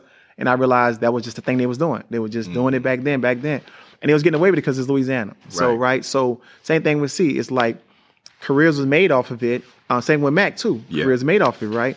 And it was just one of those things where he got caught up in it. I'm not gonna lie to you that it's a place where sometimes you have to sit down for a little bit. Yeah. I get that part, but what they doing to him now is unacceptable. You know what I'm saying? Yeah, man, that's sad. I mean, Free C murder, Absolutely. I got a chance to, when I first came to No Limit in 95, 96, when we were in Oakland, I got a chance to be around him a little bit. You know what I mean? He was always cool, cordial. I could tell that he was an independent thinker. You know what I'm saying? He stood on his own, you know what I mean? But always was very personable with me, you know what I mean? So yeah, Free C, but transitioning from that, once the music thing took off, you started transitioning to acting. So whose idea was that? Was that bro, or was that something that you just said, hey, you know what? I think I want to do this acting thing. You know what's funny? It's crazy because I got a lot of calls to the office for acting. Like there was like, I got, a movie I was supposed to do was Drumline. Really? But Nick Cannon wasn't even supposed to be in it. I was doing Drumline, and if something happened on the set, where I was for which role? For Nick Cannon? For Nick Cannon role. Oh, Yep. wow. Nick Cannon, yep. And I was how's that gonna happen? People don't realize how tall you are. I mean, it was 6'6", 6'7"? I'm 6'5". Okay. Yeah, but it worked. It was work because they did the on screen thing, whatever, and the person they had for me was it worked. So it just would have been, I had to grow some braids and stuff like that. But something happened where I was getting so much money, I didn't like the way it was kind of going, and I just kind of said, "Nah, I'm out of here." But they already had casted me pretty much already for it. Wow. Yeah, it was. What's funny? It was Keyshawn Johnson was in there too. Really? It was out of me and him. I don't know what that meant, but it was me and him. I don't think Nick Cannon was even in it at first. So did you audition for it? Yeah, I did. Okay. I got it. Oh, okay. I got it. Yep, I got it. Wow. And but being from the Cali, some stuff happened. You couldn't get with the Hollywood vibe. It was some stuff that was like a little weird that I didn't like. That I would never stand for, type of thing. Like on set or with the business? A little bit of both. Okay. A little bit of both. You know what I'm saying? But nothing crazy, but it was just like I operate a little different. So what we did was I got a lot of roles that people want to do for me. I took some. I took that one movie, Ice-T. They paid me a bunch. You might have never seen it before, but we shot it in Russia. Okay. And what's the name of it? It was called. I don't think I've seen that one. It's just pull up me and Ice-T. And they paid me like, paid me that No Limit money, so I was good. But the dude shot it, I think, in Czech Republic or something like that. I did a couple of them, and then we decided to do, I think P did Last Don movie, so I was in that. Then we did Hot Boys, so that was crazy. And then in Hot Boys, you was a lead. I was a lead, yep. Yeah. So what was that like, your first leading role? I mean, actually having to show up most of the time and, do all the dialogue and just the requirements of being an actor, because there's a lot. People think it's all glamorous and shit, but that shit be work. Corrupt. Yep, Uh-huh. So it was good. It was good because they gave me a lot of leeway. I was able to do, I was natural at it though. I was like, once I got past the little shyness of being on camera, it was easy. I got it quick. That's why even some movies I do now, like I produce. We actually doing right now. We scheduled to do I start May 6th or something like that. We're gonna do it in North Carolina, or whatever. But nah, I'm good at writing. I'm good at writing scripts, and I'm good at producing and directing. So the Moment of Fame, I did that. So that was on Lionsgate, and that superseded what they was talking about. So but the only thing about about films is the timing. It takes a long time. Yeah. We go on the road now. We get a nice little bag. 20 minutes, we hop off the stage. And so, but when you producing something, it's like, man, you gotta be there. You gotta cast. You gotta direct. And so that's a 6-month process. You know what I'm saying? And you get a nice little check, but that's a big process. But now I feel like I got the balance where I want to do it more. And they're paying a lot more, of course. You know what I'm saying? So I got a couple cool little deals in play, so it's cool. You know. Okay, so Silkk the Shocker as a solo artist, you sold what, 10 mil? About between 9 and 11 million, something like that. Wow. Yeah. Wow. And that's only between what, maybe 4 albums? Like 5 albums. 5 albums? 5 albums, yeah. Like 4 or 5, yeah. Wow, that's dope. So, as I said before, I mean, the irony of Silkk the Shocker, I mean, you birthed a lot of these new guys. You know what I'm saying? You know, off and on, it's like, you know how they do. They love you at first. You know, they set you up to they love you, then they ridicule you. You know what I mean? So for so many years, you got you know, some people love it. Some people would always say Silkk off beat, Silkk rap funny. He do this and do that, and now that's like a whole phenomenon. So now of course, you had Blueface, which everybody said they was like, man, that's Silkk. Shout out to Blueface. But now the Detroit sound, that's really just that's Silkk the Shocker. You know what I mean? That rapping ahead of the beat and doing that. That's you know. So I mean, what do you think about that with the new cats? As you see that, you like that's me. You know what? It's funny because I'm actually okay with it because they actually give me props. Like I think I met T Grizzly, cool people. I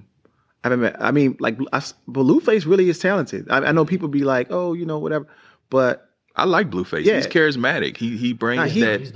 He's good in a sense. And you know what people don't realize, even with myself, if you go back now, and I was telling you about the guys in Atlanta, you know, if you know music, you know music, right? So everybody who got it, if you're not like a person who's just don't really get it. So if you like country music, you're not gonna like it, right? But if you're a real person who knows, like you said, oh, I bumped that Shocker record, right? So you I bumped it, right? So you got it. You was open-minded and like, I see what he's doing. Nobody was like, I'm off beat. No, you was listening off beat. If I was off beat, you listening off beat. Everything if you go back listen right now, you be like, oh wow, he was on.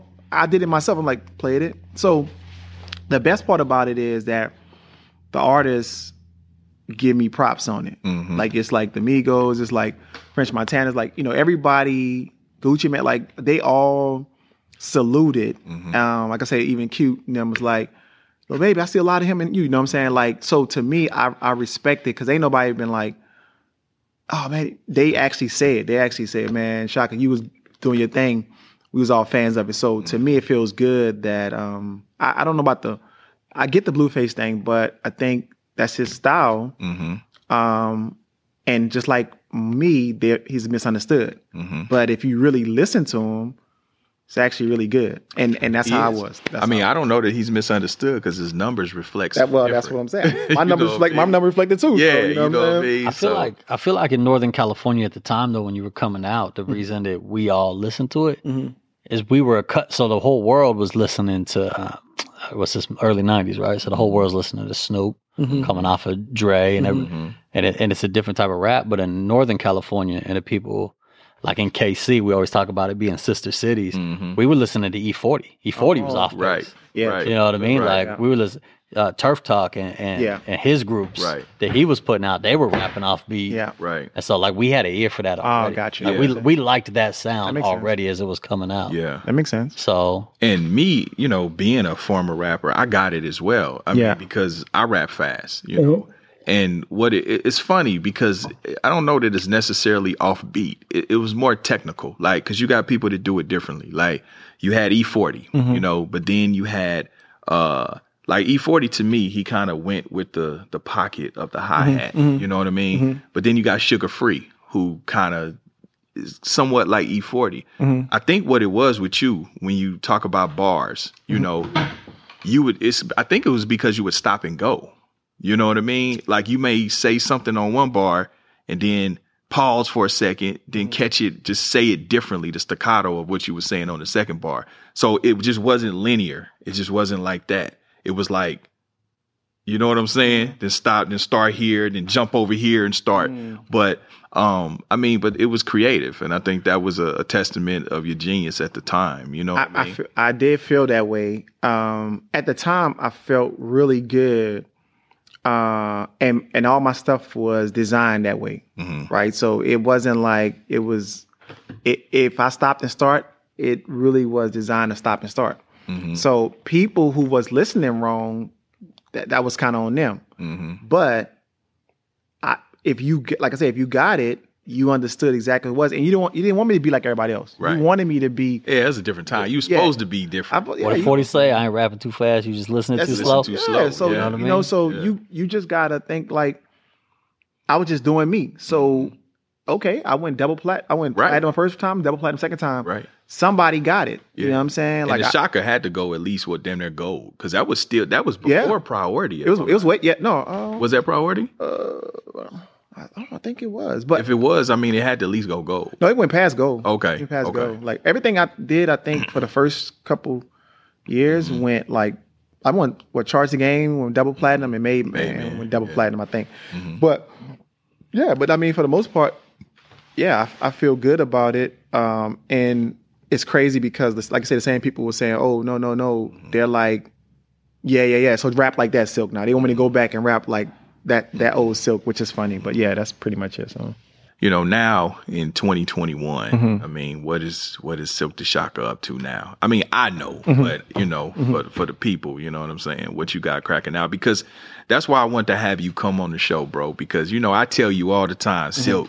They want to hear from you. You got to step out the shadows. You know what I mean? Yeah. You've always been kind of an enigma, you know what I mean? And people are always curious. And you don't do many interviews, much media. You've always been laid back. But, like they say, still waters run deep. You know what I'm saying? Oh, yeah. So what do you have going on now, like in 2021? So that's a good question, my guy. So do you see this thing right here? This is my new water company, which I love. Okay. It's the best thing ever. This already got this place in so many places already, but for the most part, films. I got the Vito record coming out now. I got the marketing company, which is like really good. We working on 2 films and 1 doc. Got a couple products, whatever. So the name of the game is have business that you work for. They have business that works for you when you're not working. You know what I'm saying? And so I just try to balance it off. My catch is now that I do whatever I want to do. So, and everything I do, for the most part, pretty much successful. Like if I wake up tomorrow, I got a couple things I want to do. And this last 8 months been really good because we was kind of just sticking and moving with it. But I think through this type of time, it allowed me to really flush out the stuff. And since we at home, how you get the money from home. Yeah. Which has actually been better for me. So I would say, like product stuff, man, like definitely a few businesses that we launched, whatever. Helping other people. I just opened my own gym, whatever. Little basketball gym. Dope, congratulations. Yeah, appreciate it. Yeah, look, coming together pretty good. So I don't know. I just, besides with the fam. I mean, speaking of basketball, I mean, your sons are playing basketball. I mean, we see nephew is going to TSU. Hersey Miller. What's your sons? Because I know they deep off into basketball too. Where they headed? We working on my oldest son. He got a couple places he might go. Then my youngest son's really pretty good. I'm humbly speaking, but they way up at the top, whatever. But yeah, Victoria's King, Balaj, all of them, they just they up there. Because King is what? He's about 6'5", 6'6". Yeah, you seen, but about the crazy. Yep, you're going crazy too. So that's it. I mean, like you just balance it off. This next week is gonna be good. We producing a show. It's actually it's good, man. It's good stuff. That's good stuff. So it's good. I'm not gonna lie to you. This has been a good last 6-7 months because I was able to be more creative. I got a little more time because you know how we are. We always moving so much. But this kind of slowed everything down because what I used to do was have an event every weekend, right? So that way I'll just go grab some paper and come back home. But this one had me being able to go in the office and just plan more. And everything I planned, it been super dope. Like this stuff right here is already got like almost close to 40 stores, couple colleges, couple high schools and stuff. So hey, but that's what bro taught us. Product outweighs talent. Well, you know what I'm saying? That's his saying. Product outweighs talent. But I think. Oh shoot. Okay. But you can have both. You can have both. Like if you have talent and product, then you're really good. So I try to balance it off. But that's true too. I mean, you got to have product. Because you got to sell something. Right. People are either you buyers or sellers.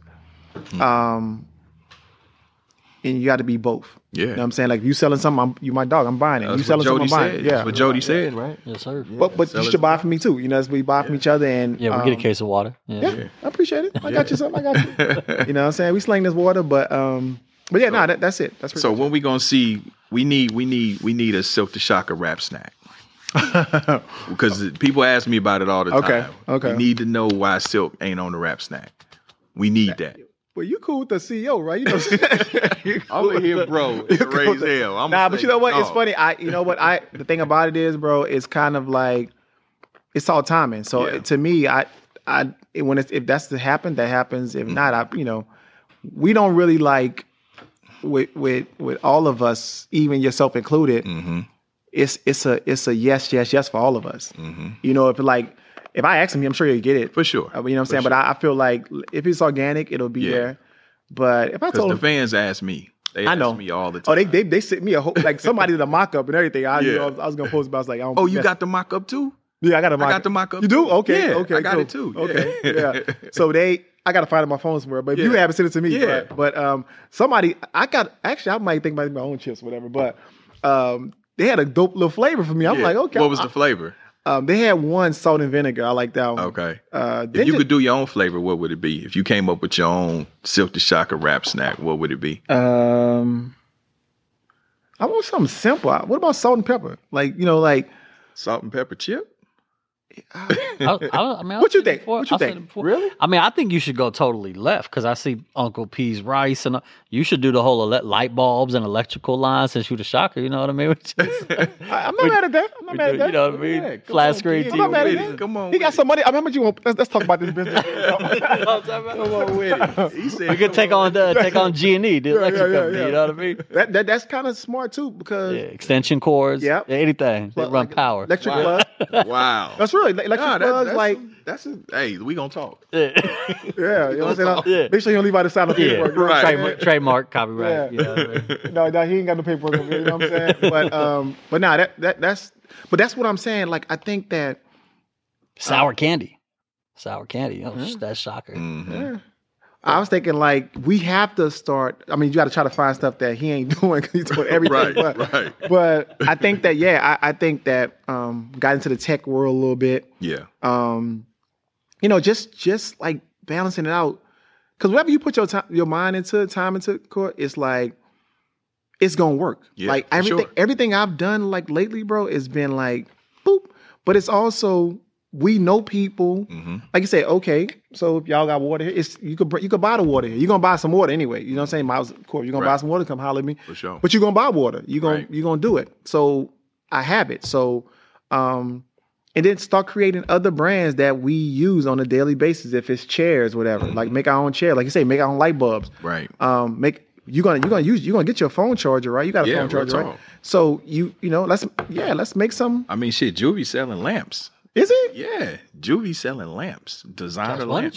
Yeah, that might be something we could put. The lamps, the lightning bulbs, selling lamps. No bullshit. Yeah, I do like the what is the water called? Recharge. I like that. Yeah, it's good too. I swear I've seen it before because I didn't want to say nothing. Like I'm thinking like, damn, I didn't seen it. This it's my bro, and I didn't even know it was his. It's doing good, yeah. But how I did it was I made it organic, and I started with a couple events and. I got a big announcement that I'll tell you off camera, but it took off so fast just by people knowing each other. So somebody gave me this big this contract. Now the only problem is I got to supply so much water, but I mean who cares? Like at the end of the day is I'm getting paid for it, but they want so much initially, so that's gonna be a whole different subject. But yeah, that's it. No, just about us just constantly trying to figure out what. Put our time into. Yeah. You know what I'm saying? You know, I'm going to ask you one other question. I mean, and this is a question I kind of pose to everybody. So, I mean, with the current climate, with the Black Lives Matter and the whole, George Floyd thing, where do you stand with that with police reform? And, how do you feel about that? What do you think could be done? Even if you think it's a problem or it's not. I mean, You know what? I'm friends with the actually the Floyd family is funny because they hit me up a couple of times. We talk just some minor advice, stuff like that. But bigger than that, it's a culture that we in. I think that for the most part, you know, let's not lump everybody together, first of all, right? So let's say we come from the hood, but we ain't all bad, right? So we gonna say cops are not all bad. I know they're not, because I talk to cops. Some of them really want to get it right. Some of them really want to be like, if I see Court, how you doing, Court? You know what I'm saying? Like, you know, you got your tail light broke. Let's talk about it. And then some of them, like, it's just like so much aggression to us. Right. And I feel like that those are the problem, because, you know, if you're in my parking spot, if I come to you and be like, Mr. Court, can you move your car back a little bit? You'd be like, oh, no, bro, I got you. If I come to you, man, no. Yeah, right. And then you're going to be like, so tone. I think the tone is like, it's at an all-time crazy. And I talk to good cops and they be like, so we just trying to make it home to our fam. But I got some that they just instigated. So I think we're going to have to figure out, and either you want to be good or bad, but you can't be both. And so I think with the reform, if we do it this way, because I like what they're doing in Louisville and Minnesota, right? They're going to do an investigation. So that way you get the people out of there, and then you put people in the right spot. Like, okay, instead of me going to your hood court, let me get somebody to come talk to you first, instead of like pulling up with 17 cars, you're like, whatever. Because that's going to make you feel uneasy. Like, I see people get killed just for moving the wrong way or whatever, right? But that's not, listen, let me tell people right now. This is a real fact. I know opposite color of us. I know we was treated bad in the slavery days and all that type of stuff. None of us think about, well, at least nobody I ever met in my life ever thinks about reparation on another color, because what people did for us back in the days. We all about being treated good now. Okay, let me just tell you this, that people that I know, I'm sure you know the same thing. Nobody of our color is gonna kill a cop. Let's be honest. Like, right. It's not something that we typically do. Let me tell you something right now, bro. We might do each other, but we know. Yeah, we run from the police. We ain't about to mess with a opposite color than us, because we know what kind of representation that is. Yeah. And we ain't about to do nothing to no cops. So the cops could really not be so aggravated about it, because I promise you, ain't nobody driving a car saying, when this cop, they ain't gonna do it. Every person I know in this world has never told me, when a cop run up on me, I'm going to do it. So I think we could dial it back. The cops have all the rights.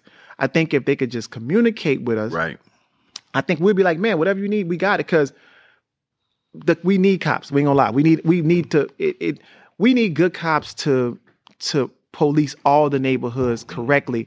And I promise you, they'll get all the respect, because we know what kind of time come with disrespecting the cop. We know what kind of time come with harming a cop. Nobody I know that, and I've been around a lot of hard hitters, you know what I'm saying? You too.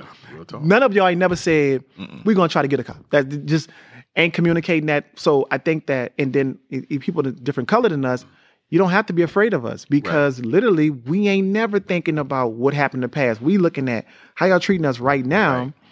And that's just the fact of it. So I think, I don't know, we have to reform it, because I think coming at a different approach than kicking out somebody's door and expecting them to harm you back, they ain't doing it unless you don't knock on the door and tell them, I'm coming in the door. So it starts with the training. Like, for me, it's the training, and it comes down. It's the culture as well. Because sometimes, like of course we have flat out racism. Yeah, and then you have implicit bias, right? Okay. But then they have this thing that I've learned, because I've been gaffled by the police, right? Yeah. It's racism, but sometimes it's placism too, meaning stay in your place. It's a power struggle. That's true. Yeah, a lot of the police, they want to win. They want to win the argument. They want to win the fight. They want to win the ticket. They want to win. So, and that's where the training comes in, to where they need to, learn some people skills and learn how to de-escalate. Because at the end of the day, I'm still a man. We're still people. You know what I'm saying? And you're being paid a salary to do a job. Like, you aren't God. So, okay, I might be dead ass wrong, but that don't give you, license to come and try to dehumanize me, and because shit escalates. It could be something very simple, but I've been dealt with so heavy-handedly by the police over something simple, right? And to be quite frank, you know, when the police come around me, I don't feel safe. Even at 44, bro. Like when they come around, I automatically feel suspect. I feel like, oh, what? I did something? You know what I mean? I start thinking like, man, let me leave, you know, and it's just because of the experiences, you know, it's always, and all cops aren't bad. That I know some of that is in my head because I've been some cool ass cops. Yeah. I remember getting stopped in Hollywood one time.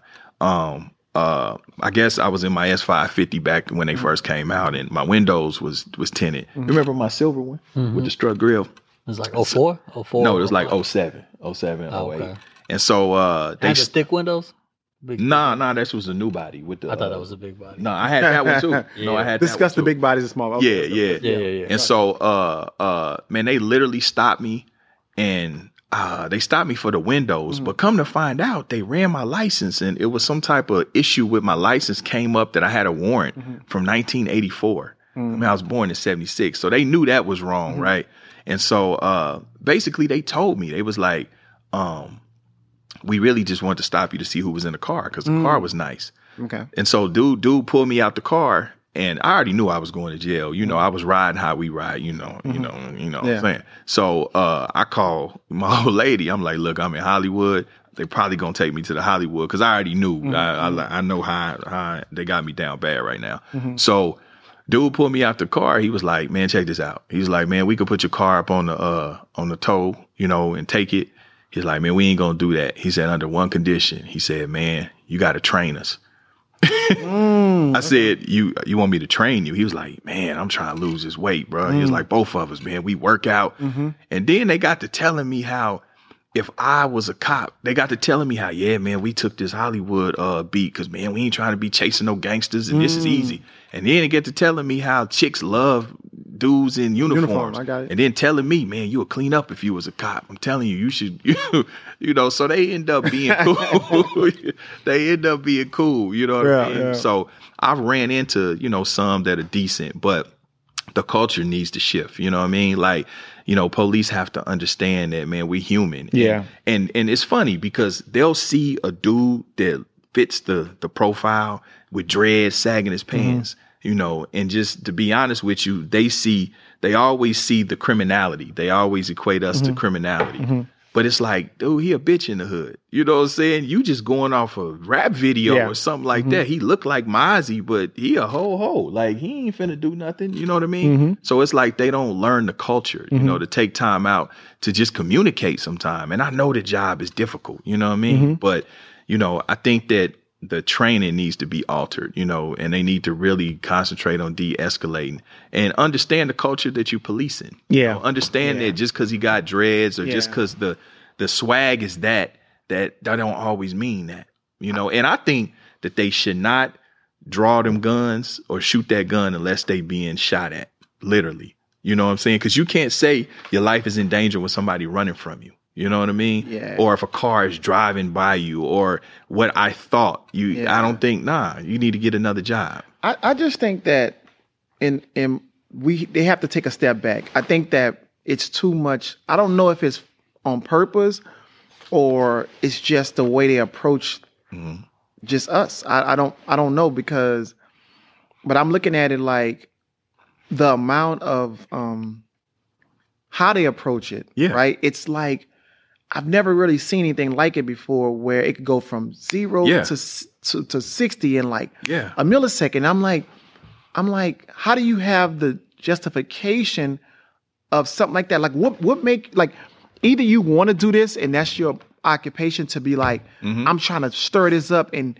knock one of these people off or whatever, right? Because you can't fear for you're not fearing in your life. That's not okay. If somebody does something and they run away from you, you're not fearing. I don't think nobody, the way they talk, I don't think nobody pulls somebody over and really fear them like that. I think it's like you say, if you want to win, and you want to, you want to take this person out the element, and you want to see if I could get away with this or maybe, because if you was really afraid, you would approach the situation a little bit different.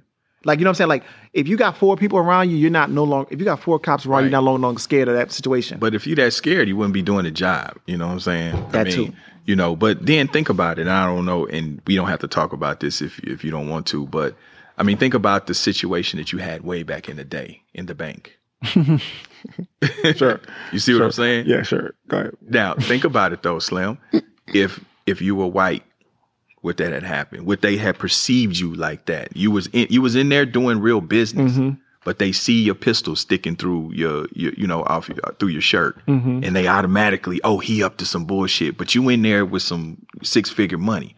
So why am I gonna show up to cash a 6-figure check and rob the bank? Like, that doesn't. You see what I'm saying? Yeah, but I would say but the perception of us is guilty to proven innocent. And I think that from what I look at it is that we are easier targets to, like I tell you about, none of us in our neighborhood is actually going to think about committing a crime against another color or that cop. So, but why? Because you know the consequence of that.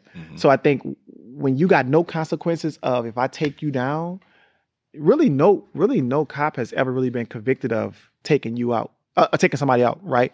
Unless they got video of it, they shot him in the back, and they could totally prove. But ain't nobody convicting the cop. Even then they get, they still get. Yeah, but ain't nobody about to convict the cop 12-0, right? Like, I mean, like, you're not gonna unanimously convict the cop. Like, it's not just gonna happen unless it's like so much proof, like they have now, where they had to like, you're my man next for 9 minutes. Like, okay, that's what it is, right? It's a video saying you was on my man. But if it was a reaction thing, that would never happen. So anyway, I think looking at us as easy target, because if I told you nobody never been convicted of it, you would just be like, so you trying to tell me 14,000 people robbed this particular bank and nobody got caught before?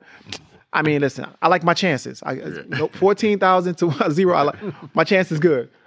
Give me the money, and then you give it the money. Yeah, but what I'm saying is the chances is like you could keep doing those chances. Yeah, like, you know what? There's some people in the hood, like coward. It's just like, you shouldn't be in there doing this, right? Boom, he's selling. Man, give me this here, boy. Get out of here. Get out of here. Take it again. He's trying to make a little few extra dollars, but you know that he ain't about that, right? And then all of a sudden, he said, today ain't the right day. And you go mess with him today, and that be your day. You know what I'm saying? And I think that's what's happening now, where they starting to see, like, I think it's about who's in office. I think who's about, like, new leadership. Because right now, we had a situation right now where it's good and evil, right? So either you want it to be fixed with good or you want it to be evil. Like, they have people that's going either way. And this is going to be a tough time for us to say who's going to win. Right. Like, it's scary, bro. It's a scary time. And and speaking, and because you said that, I want to highlight this part too. You know what I mean? Because, like you said, we know where we come from, and people having an idea who Silkk the Shocker is, basically through the lyrics, gangster rapper, whatever, you know what I mean? But a lot of people don't know, and I know you to be, and I hope you don't mind me saying that you are really a mild-mannered dude that really has a deep belief in God. Like, you really a faith-based dude, you know what I'm saying? And you really don't even curse for real. You really don't cuss like that. Where did that change come in? You know what I mean? To where you really just, you know what I mean, got into God like that. I would just say, I mean, I do cuss when if I'm doing music and stuff like that. Well, no, I'm saying, in music. I'm talking about just in your in life. general, I don't. It's not necessary. Like, I feel like, I'm trying to raise kings. I'm trying to raise people to understand. Like, what I do now, I got some stuff. I mean, you talk about it, but realistically, I try to lead by example. So I'm not saying I'm perfect, none of that type of stuff. I'm just telling you, because I was young, I know what loss means, right? I know what it feels like to be lost and nobody understands you. Because, like I said, when I was growing up, they literally told me, you can't be in this house because you're not gonna be around long enough. You're gonna be killed or in jail. So that's just like, so I know somebody who's broken, who feels like nobody understands them. they drowning in their pain, whatever it might be, and nobody understands them. So for me, I educated myself. You know, we had stuff that we did, you know, stuff out the air we had to deal with. And I know that the opportunity is for us to turn it around. So people like, you know me, I don't even go to clubs unless I'm getting paid for it. Like I ain't really trying to, you know, be out there wilding like that. But that's not because I can't. That's just because I don't really see the purpose in it. And so with God blessing me to, dude, I could have literally not, like my family was correct on that. Like, yeah, listen, statistically, if I was a bet man, I would have bet on what they were saying. I've been like, when I look back, I'm like, yep, y'all had it right. So I wasn't mad at them for saying it because everybody that was in our circle was going to jail, getting killed. So, and I was just as bad as all of them. But that's what I'm saying. But God is, even talking about the bank thing, like I was in super trouble. And I prayed and I told God that, you know, I'm going to change up if you don't give me these 10, you know what I'm saying? Whatever, right? So he didn't give it to me. So I'd be, and I'm not saying I'm perfect. I fell short, whatever, right? But end of the day, it's like, I try to change because I want other people to change. I literally don't believe that young people really want to do that. If I gave them the money and the education, and I'm not saying I'm the end all ends. I know everything. I'm just telling you, I was a dude that was in the streets with the smoke. You know, and you could tell. Sure. And if you ask anybody, you'd be like, "Well, who was the worst one in the family?" They'll tell you, right? Yeah. So for sure. It's like so, but then I switched it. That's just the mercy, right? So I switched it up, and I'm here. And how I'm here, I don't know. Listen. My family was correct. Those two things was definitely in my near future, right? But so now I'm like, what can I tell another person that think they really about that life? And another thing, just running around with all these women and stuff like that, having 100 kids and stuff like that. Like, if you're young, you 16, 17, 18 years old, you got 5 kids, stuff like that, 19, whatever, you're going to wake up and be like, damn, that's crazy because that's a big part of my life. So how do you transition from all those different things that now you really want to be a good, because you're going to get about 30 or whatever and be like, man, listen, damn, I messed up on this thing. Lord knows if you do something stupid and they give you that 25 and you only 19 and you got about 20 of them to do, that's going to be a game changer for you. So what I try to do is literally it's tough to walk the walk and talk the talk. It is. So what I try to do is just literally, I don't need to just walk around just curse for no apparent reason. Right. I can, but it's not normal dialogue. Right. I'm not going to stop them from doing it. I just try to say, just have a purpose of whatever you're going to do. So try to learn from maybe, like you say, what you said about the cops, they got to learn how to de-escalate the problem. Right. Listen, it was many times, you know, somebody did something, stepped on my shoes, right? And I'd be like, all right, whatever. Now, me saying that, you know, if I say that, cool, you know, it's like, it's up. Yeah. So it's really up, right? Yeah.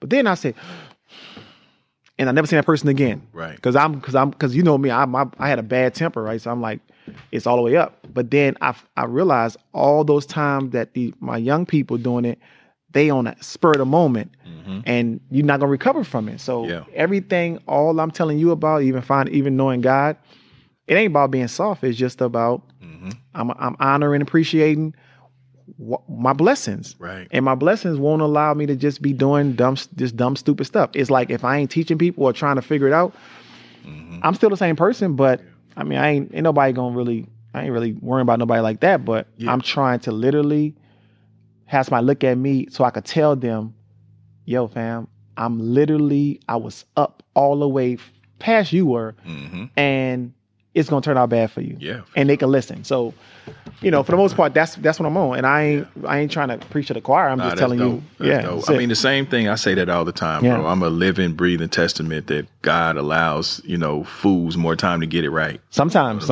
Yeah. Yeah. You know what I mean? So thank God for grace and mercy. You know what I mean? Because I know I ain't supposed to still be here, you know, so I had a whole lot of people praying for me. But man, I know you got to get out of here, bro. So, but you know, on this show, bro, I just wanted to give you your flowers. You know what I'm saying? While you're still here. I believe in, praising people and really appreciating them, while they're here. So, I mean, you as a talent, you as a brand, you as my friend, as my brother for 20 plus years, you know what I'm saying? I salute you. Always been a fan of you, always will be, I'm a rock with you. We do shit anyway. Yeah. You know how we rock. So, but yeah, I just wanted to give you flowers while you're here. Appreciate you coming to the show. Appreciate it, my guy. Yes, appreciate it, yeah. Yeah. Appreciate it, my dude. Right, yes, sir. Love, bro. Yes, sir. All love. Right I'm on. home court, you standing trial. Why ain't I see you round back when I was down? I'm home court, you standing trial. Why ain't I see you round back when I was down? They ain't believe in me in the beginning, but wanna hang around now they see me winning. I'm home court, you standing trial. Why ain't I see you round back when I was down? If you went on a road trip and you didn't stop for a Big Mac or drop a crispy fry between the car seats or use your McDonald's bag as a placemat, then that wasn't a road trip. It was just a really long drive. Ba-da-ba-ba-ba. At participating McDonald's.